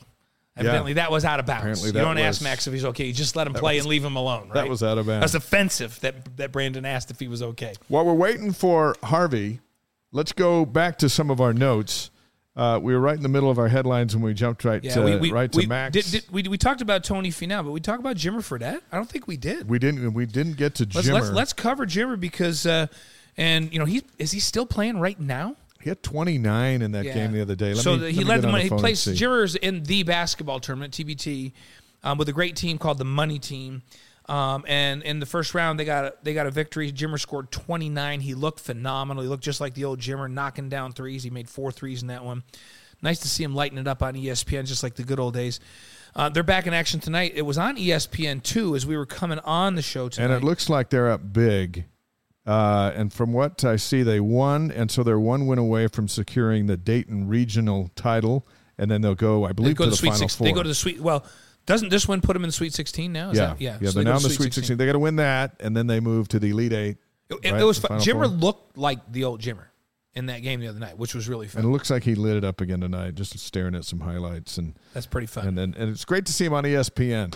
Yeah. In ESPN2 tonight. Nice job, Jimmer. How about the NCAA Division I Council? They're going to recommend next month that student athletes can transfer multiple times and be immediately eligible so long as they declare within a specific entry window. So that's going to go to the board of directors next month for adoption, and I think it's going to pass. I think it is too. What's up with that? It's good and it's bad. Like as we talked at the very beginning, I feel for these players when a coach leaves and leaves them high and dry, and they don't have the option to transfer. Now, that changed a couple years ago with the one-time transfer rule. Yep. But what if you went to some place as a freshman, you didn't fit in, and you transferred, and then things are going okay, then your coach leaves and leaves you high and dry? I've always felt like there should be an exception. When a coach leaves, the door should be open for everyone. I didn't expect that the exception would be, hey, it's not an exception. Anybody can transfer anytime they want. Oh, my goodness. The transfer portal is already killing college basketball. It's hard, especially in basketball where, it takes 6 or 7, 8 really good guys to win a title. What number 6 doesn't want to sit? Yeah. Then we can just leave. And for a coach, you're like, how does Mark Pope put together a competitive roster with depth? Yeah, it's so hard to develop depth when your 6th guy always thinks he should be your 2 guy. Yeah. Right, your 7th guy wonders why he's not getting more minutes, and so that's a tough one. I think it's going to have a major impact. Transfer portal's already hurting college basketball. Yeah. It seems like to me more than football, but he can transfer any time. I think it's going to hurt both major sports, and I'm agree with you. I think that's probably going to pass. More headlines and football news coming up. You're not going to want to miss. We'll come back to that. Harvey Unga is number 2 all time in rushing at BYU, and number 2 with 45 total touchdowns. Went great with his number. He ran the ball between 2006 and 2009. Ran for over 1,000 yards each season. He's preparing for his 3rd season as the running backs coach for Kalani Sitake, and we welcome Harvey to the Wise Guys. Harvey, welcome. What's up, guys? What's up, Harv? Hey, we just talked to Max Hall for about 45 minutes. Man, does he love you. Holy cow, he loves you. I'm glad to hear that. I was going to say I'm a little afraid of some of the stories he might have told you guys. Well, we'll let you know. On one, he said that you would keep it light, which helped the team play looser. He says sometimes in the huddle, you'd be coming out and you'd go, I don't know what I do on that, Max. What do I do? And he would look at you like, you got to be kidding me, and then you would just laugh and you'd be like, I know what I'm doing. I'm just kidding. It would just keep it light. And he said that was a big, being loose and playing loose and having fun was a big part of the success of that team. Can you verify that story? Is that true? I cannot deny nor confirm. I actually would. This game's so fun. You guys the game of football is if you're not having fun, there's something wrong. You shouldn't be playing this game. So for me, that was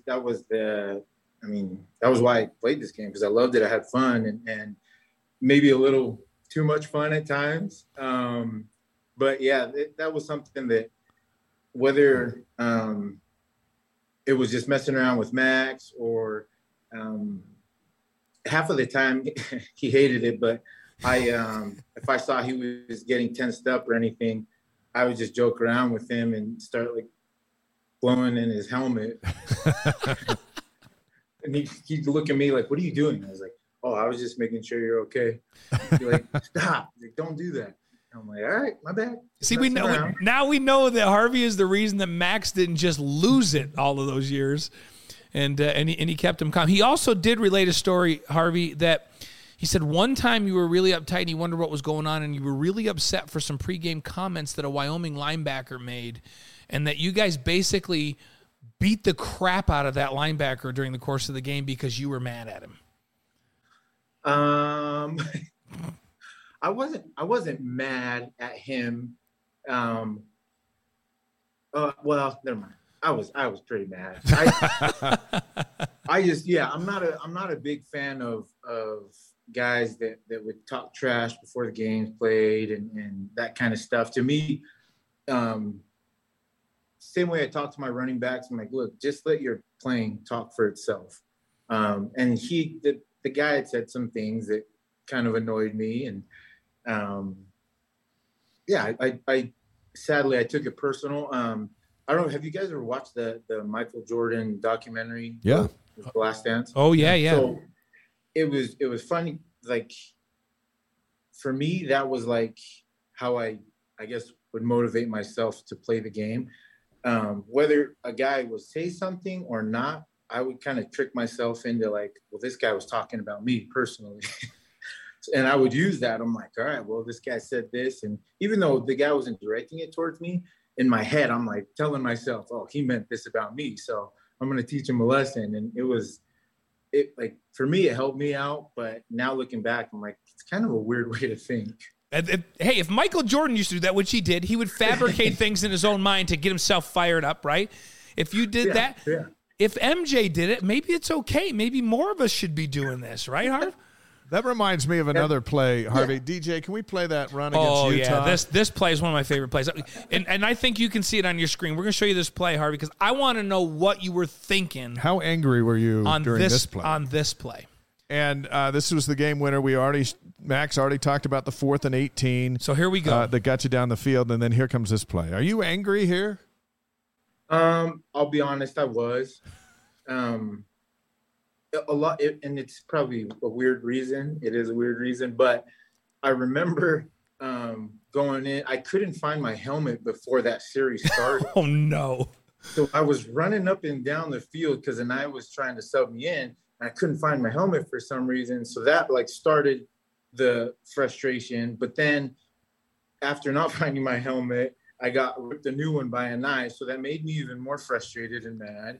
And then going in, I remember him telling me, just make sure you take care of the football.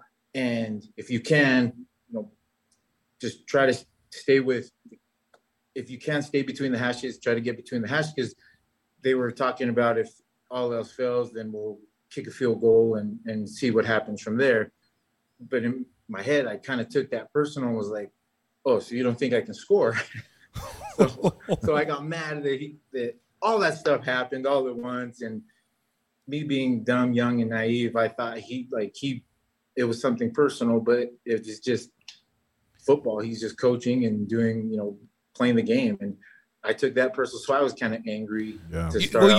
You ran over to 17 and 28. I know who they are. I'm not going to say names, but you ran because I don't want to embarrass them. But you ran over 17 and 28. When you turned around, you couldn't tell because he had a helmet on, but it almost looked like you wanted to say something like, "Don't ever think that I'm not going to run over you, lightweight," or something like that. Were you thinking about trash talking those guys? No, I was going to say, "How are you? Okay? Good job. Nice effort." Oh man. Yeah, that exactly. That's awesome. It's it's funny you say that. And I haven't ever admitted this ever, but Oh, here we go. Here we go. so I turn around because I was already angry from all of that. I actually turned and went to throw the football at the guy. Oh, no. And luckily, Sete, our center, ran right in front of me, so it hits him and drops to the ground. And now looking back, I'm like, oh, geez, that would have been so bad. But because we had to go, I think we had to make a 2-point conversion to get it to 7. Yeah, and put it away because it was 10-9. You scored, went for 2, got it by 7, and finished that off. That would have, that could have been 2-point conversion. Well, and not that Sete's a guy that didn't play right on the edge of sanity all the time, too, right? So I think it's ironic that Sete's the guy that keeps you from getting a penalty because that dude always played right out there, didn't he? He was intense up there up front. No, yeah, he. I would say like you want some nastiness in your linemen, and Sete was that guy. Like he may have been the smallest out of the group, but as far as like just being nasty and a prick, like Sete was that guy. Yes. He set the tone. I love it. Harvey Unga is with us, number 2 all-time rushing leader at BYU. Now, we know this is typically a week where the coaches are off because it's the last few days of summer, and you agreed to come on with us partly because of the season premiere of After Further Review tonight was such a focus on your running back, Tyler Algier, and that season last year where he passed Luke Staley as the single-season rushing leader. So thank you for carving some time with us. When you saw Tyler playing linebacker to where he is today with the Atlanta Falcons, how do you describe that journey? Man, it's one of the coolest Cinderella stories. You have a kid who's not familiar with BYU football at all out of high school, comes in as a walk-on, and in order to pay for everything and do everything, he's working the graveyard shift at Walmart, trying to help pay for school. And after, doing the graveyard shift, he comes back in early morning lifts. From early morning lifts, goes to class, from class to meetings to practice to study hall, and then sleeps for a couple hours and then does it again. So before the whole linebacker thing, like that in and of itself, just, it shows the type of person that Tyler is. And for me, it's one of the most humbling things to see. And I couldn't be more proud of him just from where, like you said, he came in as a running back and then moved over to linebacker because, he wanted to help out the team in any way he could. And then end up, making the switch back to running back and just made the most of it and ran away with it. And now, he's living his dream. It seemed like in that COVID season when he settled back into the running back position, he got stronger as time progressed, but he also seems to get stronger as games go on. Like he may only average 3 yards a carry at the beginning of the game. It seems like by the end of the game, he's averaging 6 yards a carry.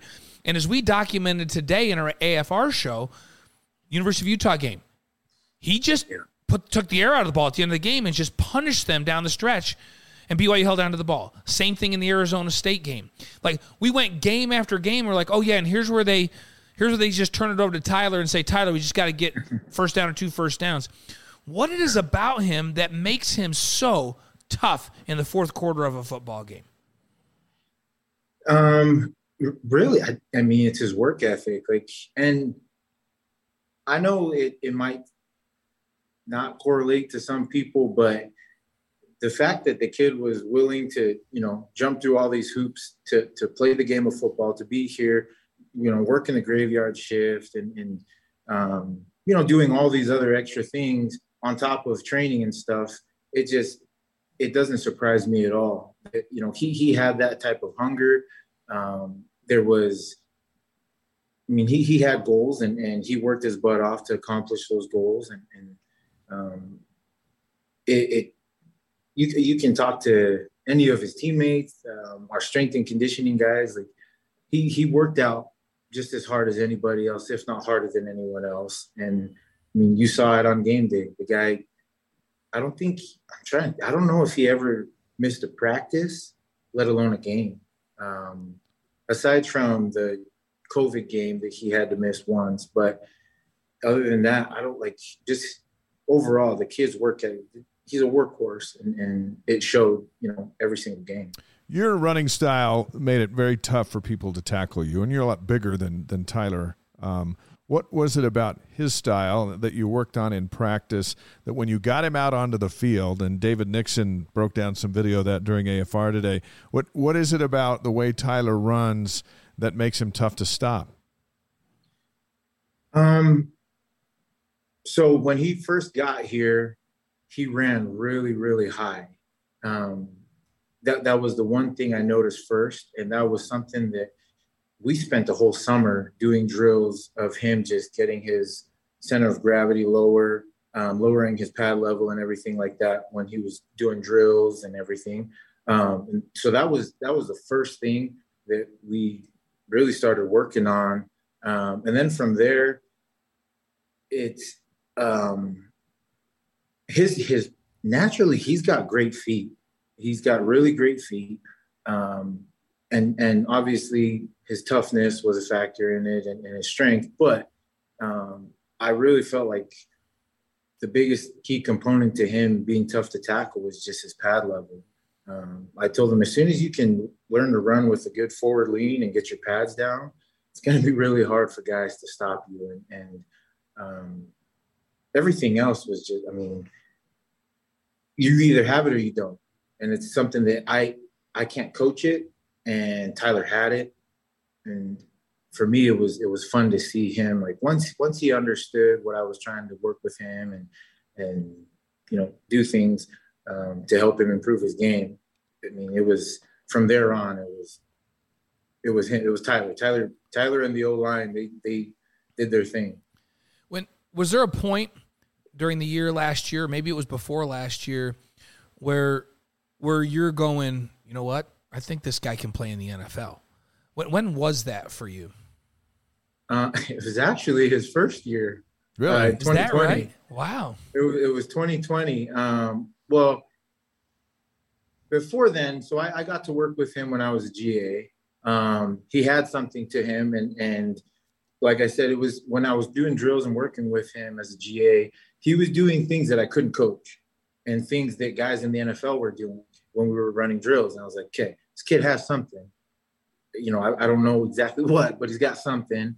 But then as soon as we got into that fall of 2020, the very first scrimmage that he got to go live, you could see it. He was breaking 3 tackles in one run and scurrying off for like 50 yards to score and was doing it consistently. And from there, I was like, okay, this guy is like, he's got something. And, if he keeps trending the way he's trending, he's definitely an NFL back. So, I felt like 2020 was kind of where things came out and really just worked out for him.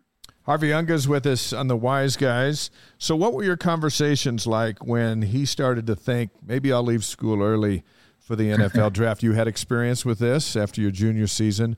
What were those conversations like back and forth? A lot of it was just, we were talking pros and cons majority of the time. We just sat there and dialed out the pros and cons of staying and going. And then we talked about agents and all that kind of stuff. And then really a lot of it boiled down to his goals and what he wanted to do. I told him, I'm not going to tell you to do one thing or the other. You do what's best for you and your family and what you feel is best in your heart. And I'm going to support you. I'll give you my 2 cents, but at the end of the day, it's your decision. And, I trust you'll make the right one and do what's best for you and your family. But I'm not gonna lie though, it was tough because there was the game's changed a ton. And now with a lot of these guys that have their insurance clause and all these other things that kind of give them a little bit of a blanket, whether they, if they decide to stay, it makes a difference. In the past, you don't have that. So it's easier to just say, hey, go get your money and do your thing. But for him, I felt like there was a lot of pros coming back. And I told him, I'm like, look, you'd be the front runner for the Doak Walker Award in my eyes, and in a few other, coaches and people's eyes. Like, you could potentially be a Heisman candidate. Now, whether that happens or not, I don't know. And it's hard to say, but does that, change your draft stock? Yeah, drastically. You may go from being a 5th rounder to now a first day guy that could go in the 1st or 2nd round. And you go from, you're making a lot of money still, obviously, getting drafted, but you're going from making a lot of money, a couple $100,000, to now life changing or generational changing money. And if money's not the motive, then obviously, do your thing and do whatever you feel is best in your heart. But if we're talking, business and money and all that stuff, who knows? And if it doesn't work out, obviously you have the safety blanket with your insurance clause that could still, you're still going to make more money than if you get drafted in the latter rounds. But it's hard to say, because now you're gambling injuries, and if he doesn't follow up with the same kind of season, then what? Does he fall off all the award lists? Does he, his draft stock drop, a ton? Or so I don't know. It was hard. We had some really long, hard conversations, and bless his heart, I felt bad because just looking at him, he looked so stressed out, and his main focus coming in here, he and his mom talked about graduating. It's that was my main focus of coming to BYU, was to graduate and get a degree, which would be huge, because he would be the first in his family to do that. Yeah. And I didn't want to play that card against him, so I just kept quiet. Oh, he needs to come back and get it. We need to get that. He needs to come back and get it. He is. He's got one class left. So, oh man, yeah, I knew he was close. Hey, it's your thing, man. It's awesome. It's awesome to hear, because people wonder, how those conversations go, and it sounds like you all helped him weigh out every single pro and con of this, and then just supported him in his decision, which is all you can do, right? And and so now here he is with the Falcons. All the buzz coming out of there, I mean, they're just getting started, is he's going to have a great opportunity, maybe even a possibility to compete for a starting job. You were with the Bears. You know what the NFL is like. It's a tough place to be. What's your thoughts on his chances with Atlanta and on being a regular player? Can he have the kind of success that Jamal Williams has had in the NFL? Is he that kind of guy? Easily. I believe wholeheartedly. One, because of, like I said, his work ethic, but 2, the situation he's in as far as running back going Atlanta, he's sitting in a great spot. There's one veteran guy there that he'd really be competing with. The other guys, they have 2 years or maybe 3 years on him. Yeah. Which they're still rookies in the NFL's eyes.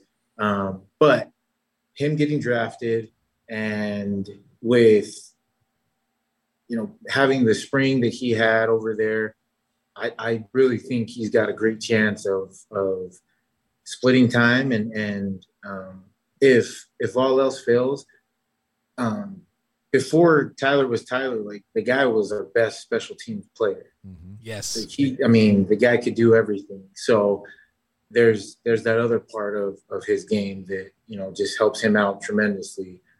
But in my eyes, he's an NFL running back, and I think he's got a great chance of being the guy. I think in a short amount of time.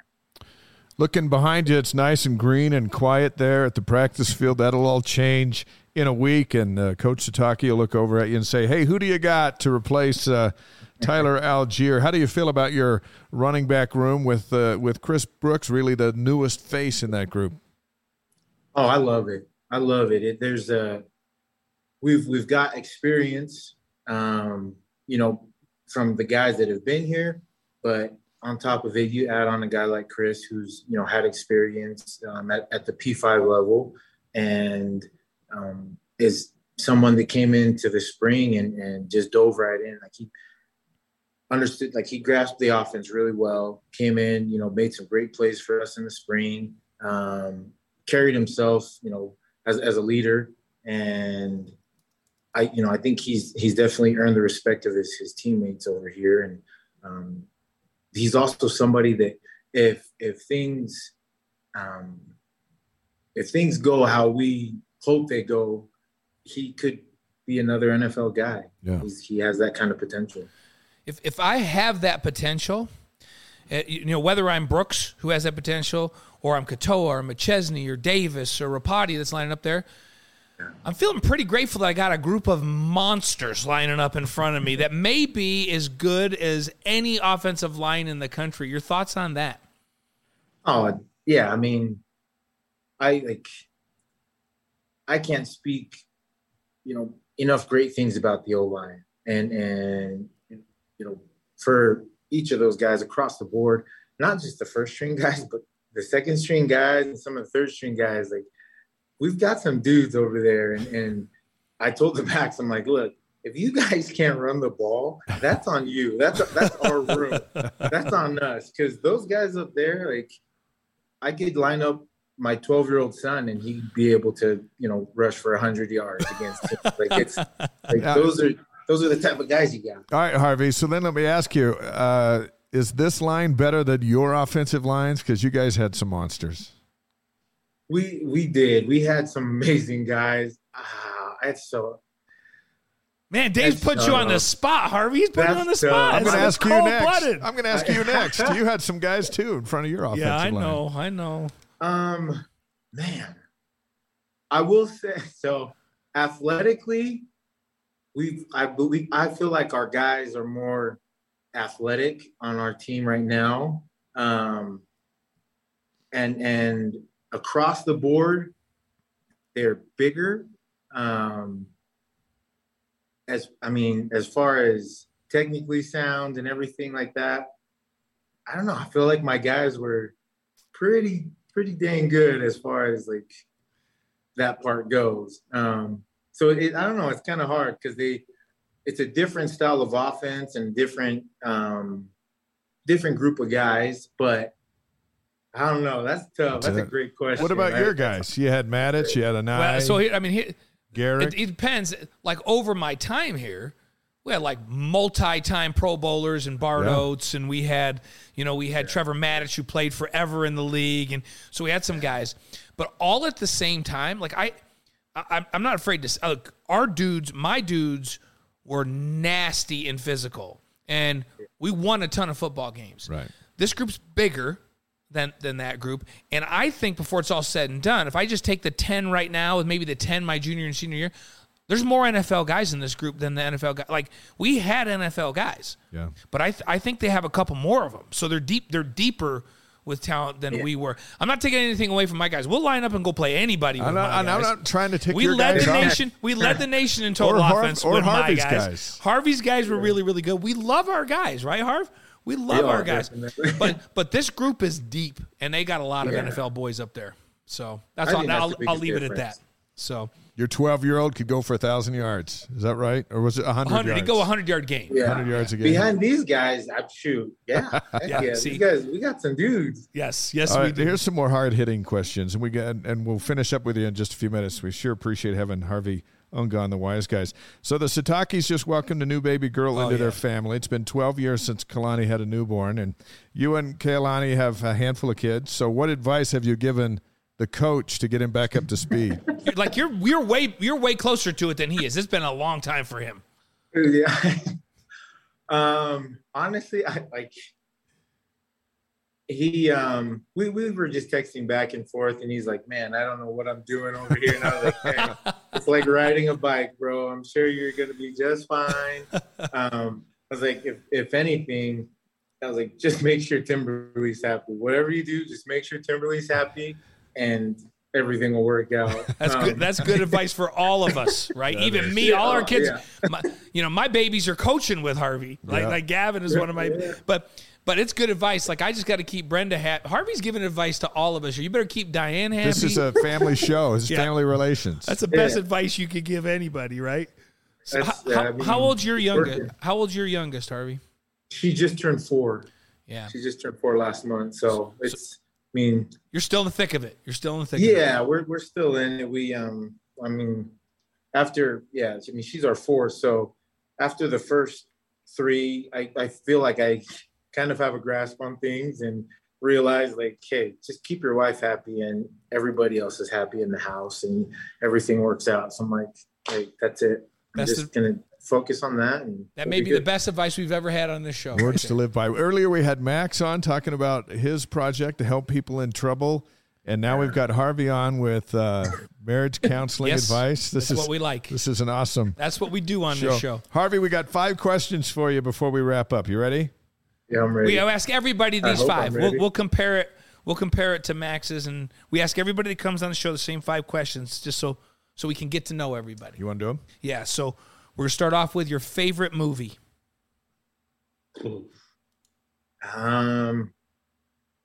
Probably Tombstone. I mean, aside from Top Gun, this new Top Gun, I'd say Tombstone. Oh yeah, nobody's mentioned that new Top.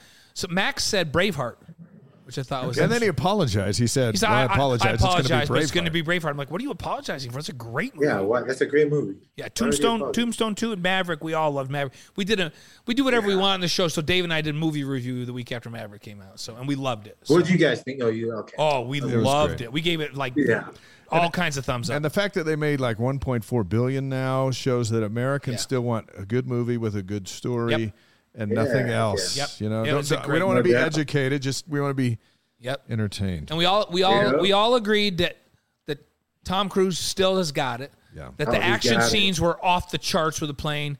And then what's his love interest in it? I don't know, but she nailed it. Yeah, we also agreed that she's hot. So there you go. Penny? What? No, the girl that has his love interest in the show. What's her real name? I can't remember her real name. I can't remember either. That's a great question. Yeah, but anyhow, she was hot and she was great. One of our streamers will tell us here in a second. Yeah, they'll tell us who it is. All right, so Tombstone / Top Gun. Yep. So favorite cereal? Favorite cereal? O's. O's. Man, I haven't heard that. Man, do they still make O's?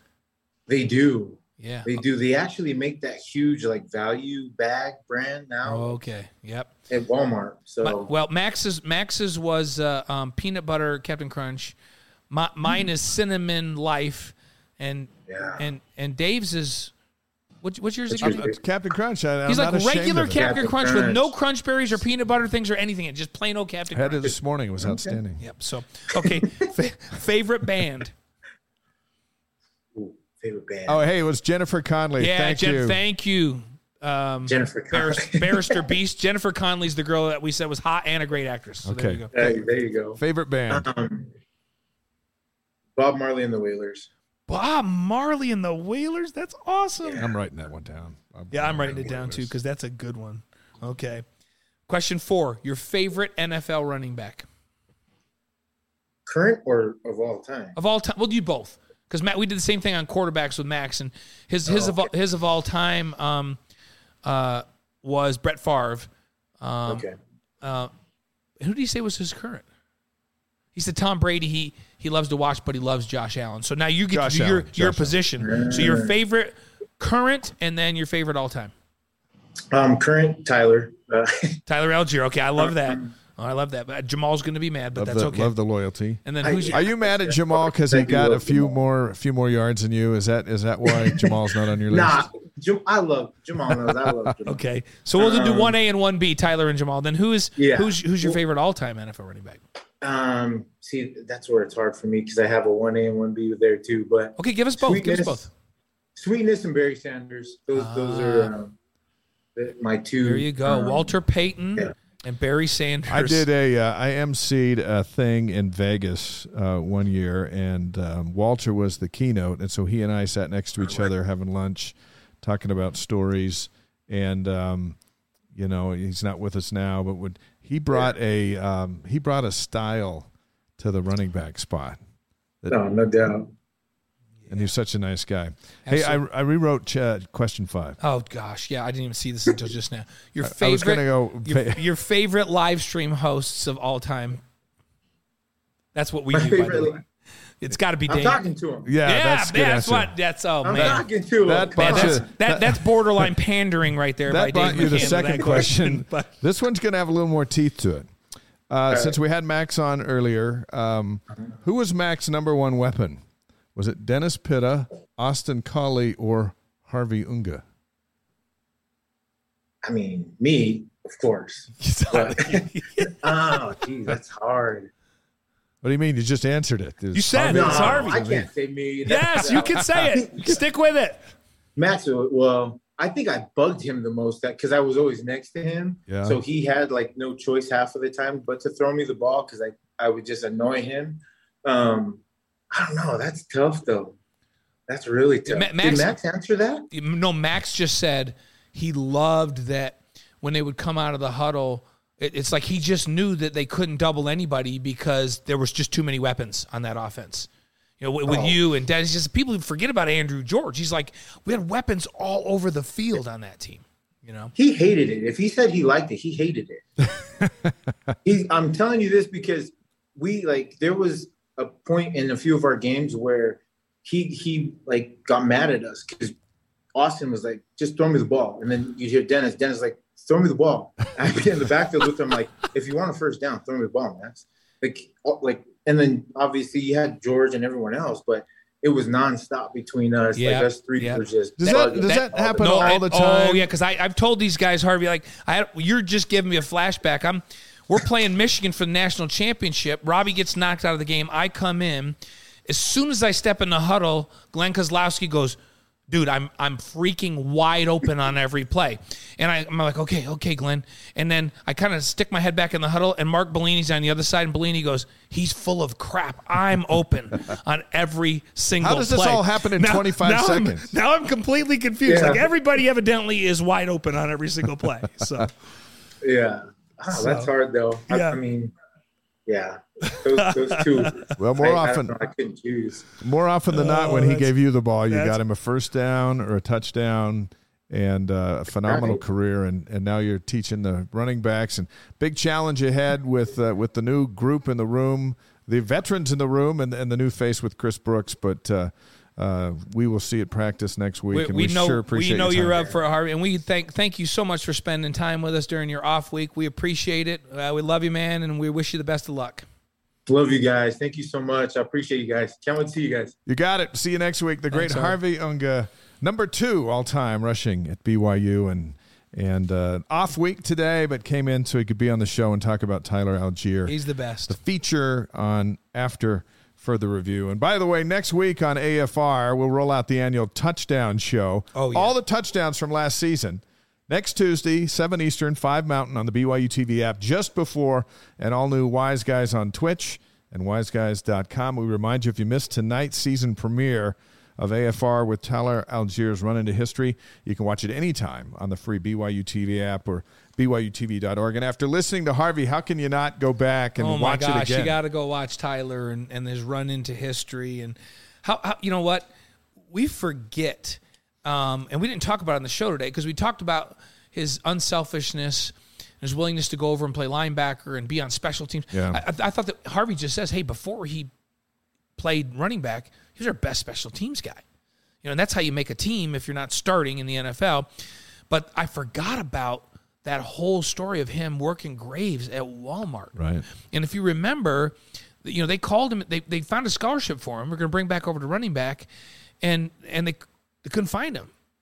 And he had gone home to work. And they're like, no, dude, get back here. We've got your scholarship. We're going to take care of you. Both he and Peyton Wilgar, similar stories. Yeah, of guys like it's amazing stories of resilience and commitment and work, and both of those guys, he and Peyton Wilgar, it shows out on the field. They're unbelievably unselfish. They're great examples, and didn't matter. They get slapped back down, and the opportunity just didn't seem like it was there. They didn't stop. They're just grinding, and now they're in the. And I'm telling you, if Peyton Wilgar stays healthy, he's an NFL guy too. Yeah. And they both have a similar story. I'm glad we have 10 more minutes because we have so much to get to. Yeah. We going back to some of the things that we were going to talk about. It's just on the headlines alone. Then we're going to get to some football news. But I noticed this week that CBS's John Rothstein updated his top 10 for basketball, and he's got North Carolina number 1, Gonzaga number 2, and Creighton is number 3, and Kansas is number 9. BYU will face Gonzaga at least twice. Yeah. They'll play Creighton in December in Vegas, and they could meet up with Kansas in the Bahamas tournament over Thanksgiving. Ouch. All that tells me is I just have one big question. Are we going to the Bahamas to help cover that tournament? And I think we're going to have some football duties. Didn't we talk about originating this show from the Bahamas at some point? When Mark Pope's on with us on August 9th, we'll ask. By the way, Jack, do we have the budget to originate the show from the Bahamas? We already budgeted. Okay, that's awesome. That makes Did me you feel good about life. see Mark Pope this last week officiated Alex Barcelo and Zoe's marriage on July 20th? I saw that. How cool is and that? We're going to talk to him about that when we get him in here. But I saw the picture and I thought there's Coach Pope. It's really cool. He's marrying those two, and he's a Renaissance. Mark's a Renaissance man. He's just good at a lot of things. Who knew he was also, had the ability to officiate in weddings. CBS Sports got a new poll out. Yeah, so they listed as best in college sports rankings for the 21-22 school year. Every FBS program is rated in 3 sports: football, men's basketball, and women's basketball, along with 2 wild cards among the school's most successful spectator sports. So they'll take the other 2 best sports on campus. Michigan was number 1. That's not surprising, all right? Followed by Notre Dame and Ohio State. How about BYU coming in the top 20? They were ranked tied for 17th with Iowa State. Hey, One spot DJ, ahead. Can we go to 2 shots? Oh, there's Blaine. All right, go ahead. 1 spot ahead of Texas and 2 spots ahead of UCLA. Interesting. So BYU's overall sports program, when the Big 12 came to BYU, it was primarily about football, right? And basketball. But BYU's overall sports program is a top 20 program. Yep. And all of these things that are coming out show that. And BYU's women's sports, what a year for BYU's women's sports this last year. I didn't think we'd be ahead of Texas. I was surprised by that. Ahead of Texas and 2 spots ahead of UCLA, who just went to the Big Ten.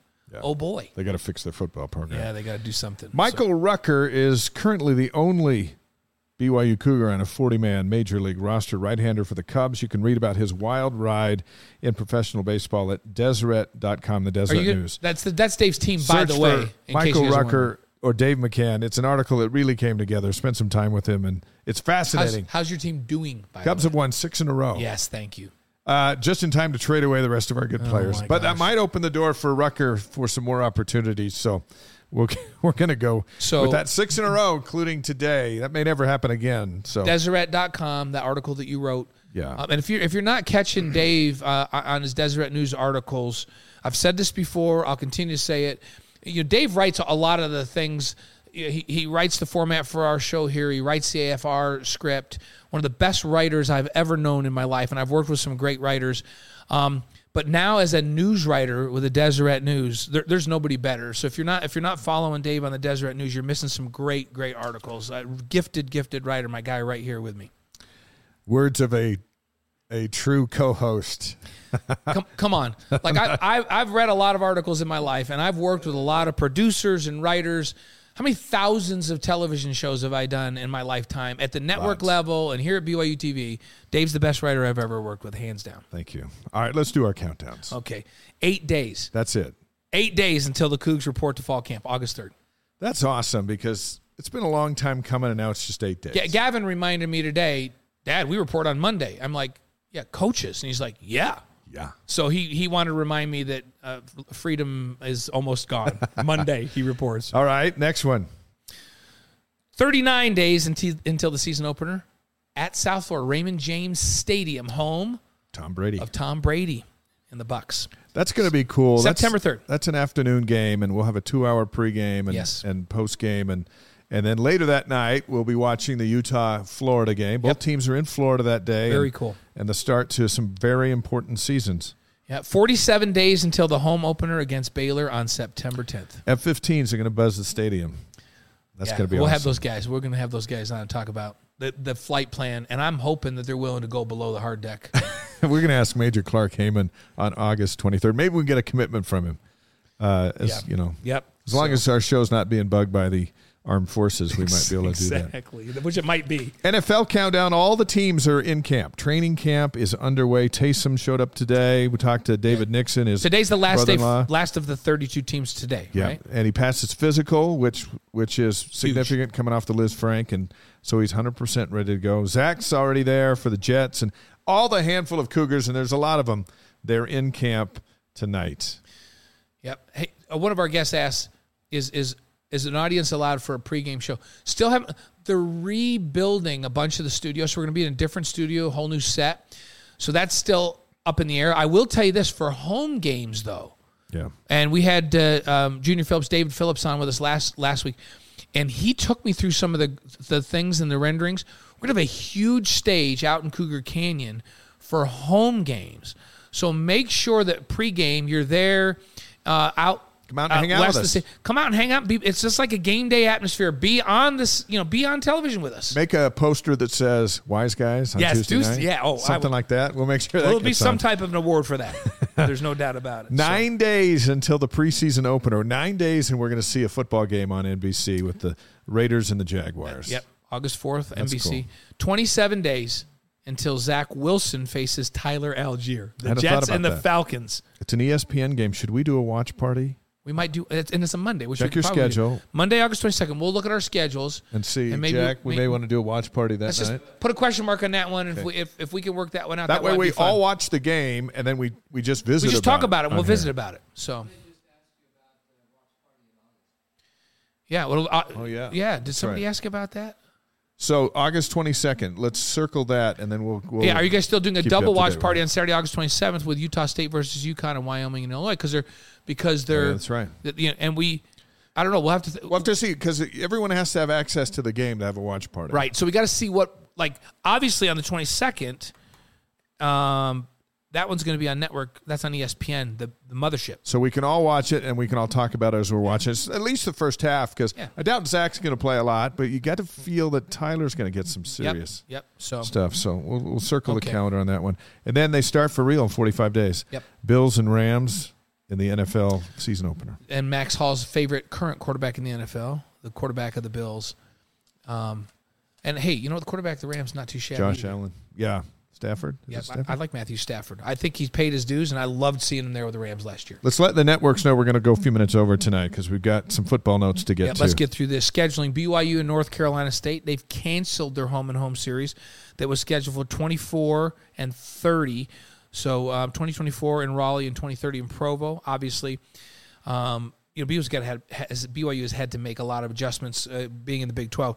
This leaves Nevada, at Utah, at Wyoming, at East Carolina, and at Utah Tech on the books. Remember, only 3 games can actually stay on. So who you going to take off of that one? I think you keep at Utah. And then, I don't know. Nevada's at home. Probably keep that. And maybe Utah at Tech? Utah Tech. I think those are probably 3 that are going to be left. As for 2030, with North Carolina State off the books, only Utah and Virginia Tech remain on the schedule. So you got 2 P5s on the schedule. You may get rid of that Virginia Tech game, pick up an FCS and an FBS that's not a P5 in that first 3 for that year. Puka Nacua is on the Biletnikoff watch list for the coming season. The award honors the nation's outstanding receiver. It's watch season, as you're going to hear as we run down some of these that have just popped up. Nacua caught 43 passes for 805 yards last season, 18.7 per catch, 6 touchdowns. Best outing came against Baylor. Remember, he had 5 for 168 in his first BYU touchdown. Cougars haven't won a Biletnikoff, but Nakua's on the watch list. Yeah, you and I and Nixon were talking about this before our AFR show today. He was the best player on the field in the Baylor game. Baylor's a top 5 team with a bunch of NFL guys. BYU has a bunch of NFL guys. Puka Nacua in that game was the best player on the field. That gets me excited for the rematch. Yeah, it's going to be pretty fun. Connor Pay, also one of the BYU's football guys, their starting center, named to the Remington Trophy watch list. That's this award given to the outstanding center in college football. Pay at 6'5" and 312 pounds, just a sophomore, part of an offense that scored on 89% of its red zone trips last season. Anytime they got inside the 20, they went and scored touchdowns. 75% of those trips were touchdowns. Pay coming back for encore performance. He filled in and started a bunch of games in relief for an injured Empey, and it's his deal this year. He's a good one. Isaac Rex is on our watch list for his foot, right? But he's also on the John Mackey watch list for the nation's most outstanding tight end. He's 6'6", and he was on the list last year too. Yep. He finished number 1 among tight ends as a freshman in yards and touchdowns, but he fractured that ankle. It was brutal. We watched it all spring as he's been healing up. That fractured that ankle against USC. He's told us all along that he's good to go for fall camp, and we're going to find out in a week. What do you think? I think he'll be ready to roll. I think he'll be ready to roll. He had some ligament damage in there too, but he looks like he's going to be ready to roll. Got the swelling under control, and now we'll see if he's mentally ready to go. And hey, don't forget about Dallin Holker too at that tight end spot. We got a couple of really, really good ones. At linebacker, loaded at linebacker as well, Peyton Wilgar, Ben Bywater are both named to the Butkus Award watch list. This goes to the nation's top collegiate linebacker. Wilgar, 6'3", 225, back off the shoulder surgery, says he's good to go for next week. He looks really good. I've seen him running around.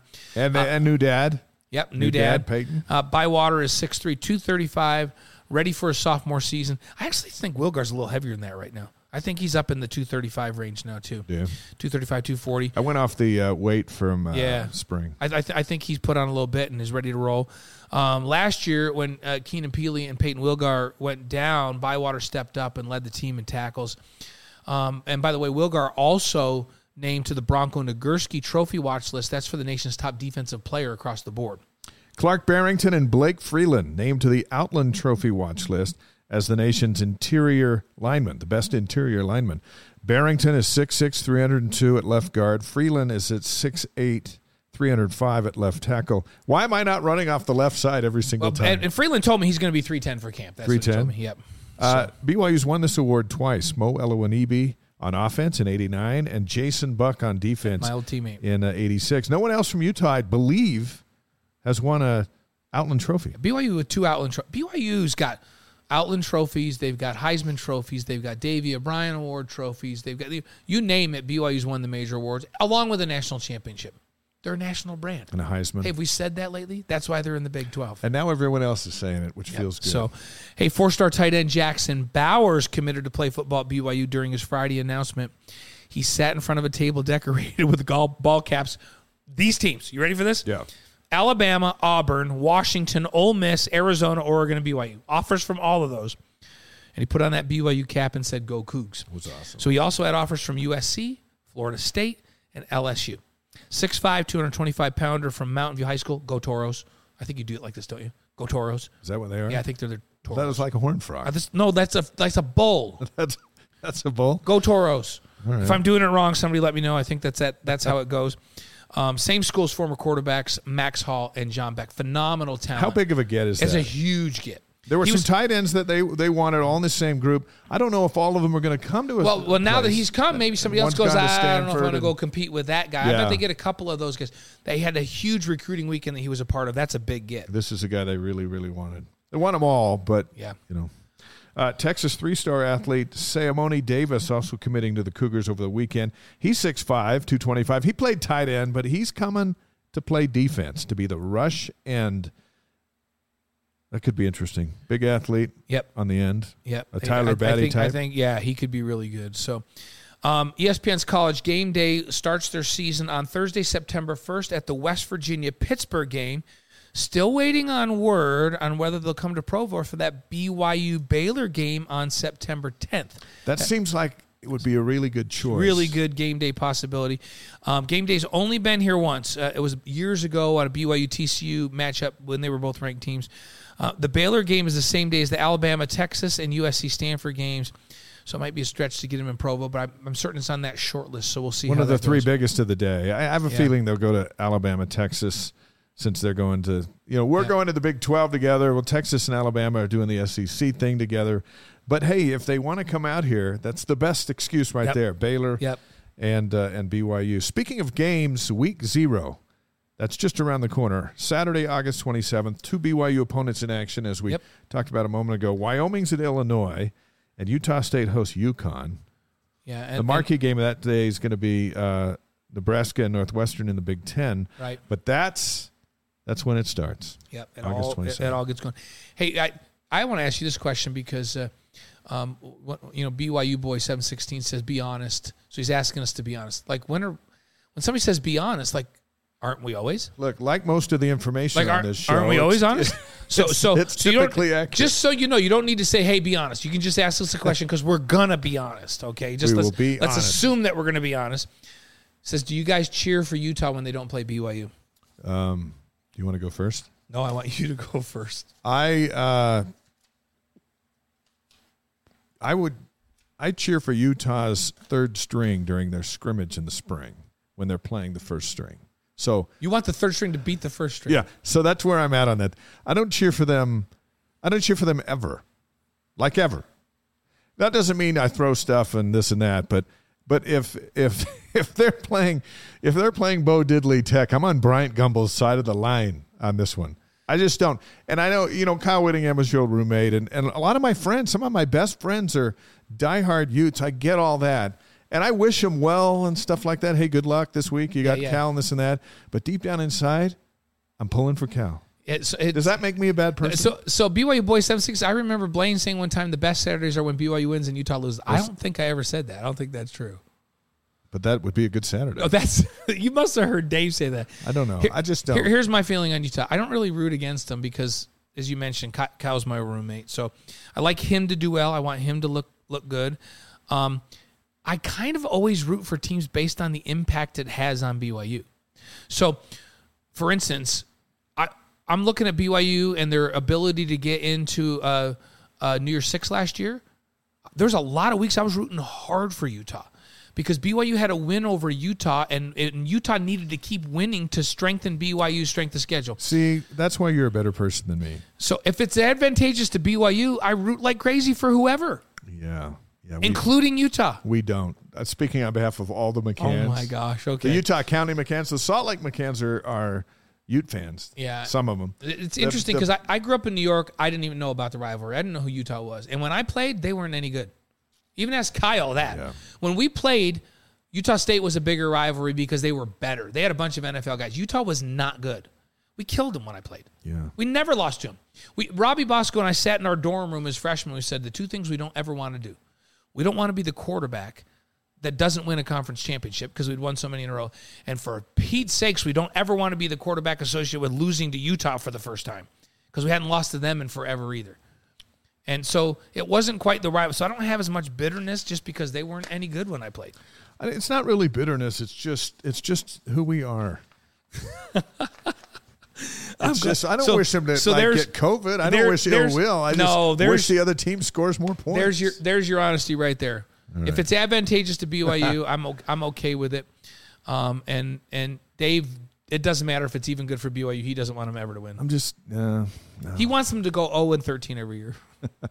And they're not. And part of it's because the whole singing thing you used to have to do at KSL with you and Deanie, that scarred you for life. That left a scar, and we didn't enjoy it, Mike Hedrick and I, but we sang it, and she sang it last year, and it was glorious. So he said it was when BYU beat Wisconsin and Utah lost to Washington the same Saturday. It's quite possible you may have said I that might have slipped up and said, I don't know why I would have said it, but so if you're saying it, BYU boys 7-16, it probably happened. I'm not going to deny it. A lot of things happen. So look, the Pac-12's got their media day. Just in some final thoughts, I know we're over. Yeah, I guess we're not really over. We can finish. Yeah, we got to get out of here. We know you guys have lives get to other and stuff. things.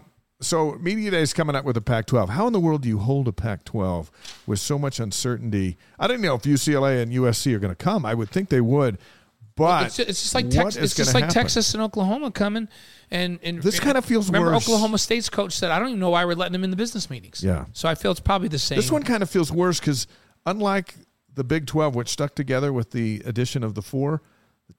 The Pac-12 could get torpedoed by these guys. Yeah, and so it's still up in the air. We had somebody from West Virginia saying now he's hearing that it's Stanford and Cal want to be a package deal and come with Oregon and Washington. And where would that put Utah? That would put Utah out. Yeah, and so Who knows at this point? I know. I wrote a column about the 5 million sources. Yeah, Pac-10's closing ranks. We know that. They're acting like everything's just fine with a 10, and we'll see, because it's not going to be fine with a 10. They need to make some type of a move, and I think the Big 12 needs to continue to be aggressive. That's my opinion. So maybe we'll have something next week. All right, this day in history, birthdays, and then we'll have our Lavelle quote, and we'll be done. We'll be out. So July 26th, more happened on this day than you might be aware of. Yeah, so 1775, Post Office is born. The post office. And Ben Franklin is named the Postmaster General. How about that? How would that interview go? How do you think he would say, hey, Ben, guess what? There's a thing called going postal, and it's not good. I don't think he would be happy with that. And we want you to do some stamps, and we want you in charge of the mail. Yep. So. And Franklin was like, but what else do I have to invent? Yep. So. 1835, the first sugarcane plantation starts in Hawaii. Now, that's impacted all our lives more than most people think. I didn't see a name on it. Pure cane sugar from Hawaii. But it's outstanding, that pure cane sugar. Yeah. It's everywhere, too. And sometimes a little too much of it isn't good for you. That's right. 1908, the U.S. Attorney General creates a force of special agents, which is the forerunner to the FBI. On so this they created day, the precursor to the FBI. The year the Cubs won the World Series, they created the FBI. Absolutely. That's been a while. So, all right, J. Edgar Hoover, speaking of the FBI, the first director in 1917. 1917. Then they were off to the races. So how about in 1952, Mickey Mantle hits his first career Grand Slam. I told you I interviewed him before he died down in Vegas. Yeah, that's I'll cool. tell you about that sometime. Obscure trivia. On the Flintstones, what was the character that was like Mickey Mantle called on the Flintstones? Bam Bam? No, Mickey Mantle Peace. He made a guest appearance. Who was Bam Bam? One of the kids? Bam Bam was one of the kids with a big club. I thought it would go Bam Bam with the Grand Slam. 1971 on this day, the Apollo 15 launches. Starts the 4th trip to the moon. Mm-hmm. And 1972, NASA approves the construction of the space shuttle, which would change space travel. And Hillary Clinton, on this day in 2016, became the first woman to be nominated for president by a major political party at the Democratic National Convention in Philadelphia. She didn't win, but she was nominated as the Democrats' choice on this day. So history in the making on July 26th of 2016. Mick Jagger born. Yeah. Happy birthday, Mick Jagger. What's your favorite Rolling Stone song? He was born in 1943 on this day. Beast of Burden. Because a good one. I can play that on the guitar. Give Me Shelter. Never classic. be your beast of burden. It sounds just like him. Dorothy Hamill, 1956. And 1976, as a 20-year-old, she was Olympic gold medalist. How many? Her hairstyle. Yeah. People I'm going to go get a Dorothy Hamill. How many people were influenced by her hairstyle? The wedge cut. My wife had a wedge cut like Dorothy Hamill, of course. So Sandra Bullock, 1964. What's your favorite Sandra Bullock movie? Same as yours. Blindside. She's in a lot. They're all pretty good. The other one I like. What's the one she's in with Ryan, where she has to get married to him because she's from Canada, and they go up to his house. It was a Green Card. Is it called Green it's Card? not Green Card. Are you sure? Something proposal. The proposal. I don't know. But anyhow, yeah, I love that movie too. Sandra Bullock. Kate Beckinsale, born today, 1973. Yeah. Favorite movie of hers? She was in one with Adam Sandler where he had the clicker thing. I don't know any of her movies, but the world's a better place because she's in it. Yes, Kate Beckinsale. Number one song on July 26, 1983, Every Breath You Take from the Police. There was a time when you'd turn on the radio and you'd hear that every 15 minutes. Yep. What a song that was. Yep. Number one movie, July 26, 1988. It's old school. Who Framed Roger Rabbit? I forgot all about Roger Rabbit. Jessica Rabbit. Hottest cartoon character of all time. There you go. Who Framed Roger Rabbit? All right, let's wrap it up with a short but great quote from Lavelle Edwards. I hope I've been a good example to the youth of the church. Well, he was a great pretty simple goal, and he was a great example to everybody. He was a builder of men, of young men, and he was phenomenal. We love Lavelle. Max Hall, Harvey Unger were our guests tonight, and we thank them. Mark Wilson is going to join us next week. How awesome is that? As we talk to the first round selection quarterback in the history of BYU. Paved the way for another one to come right behind him in Jim McMahon. And he had a unique throwing style. I still remember when he lit up San Diego State 63-14. He was 3 for 3 for 3 touchdowns to start the game. That's why he's on the show. You kidding me? I can't wait to talk to him about Stuff like that gets you on this show. The podcast will be up tomorrow. Look for it. We're on YouTube as well. Encourage your friends to join us. Get on Twitch. Get a free account so you can ask our guests and us questions. That's how we're doing it as we build the largest community of BYU fans in the entire world. Thanks for being with us tonight. See you.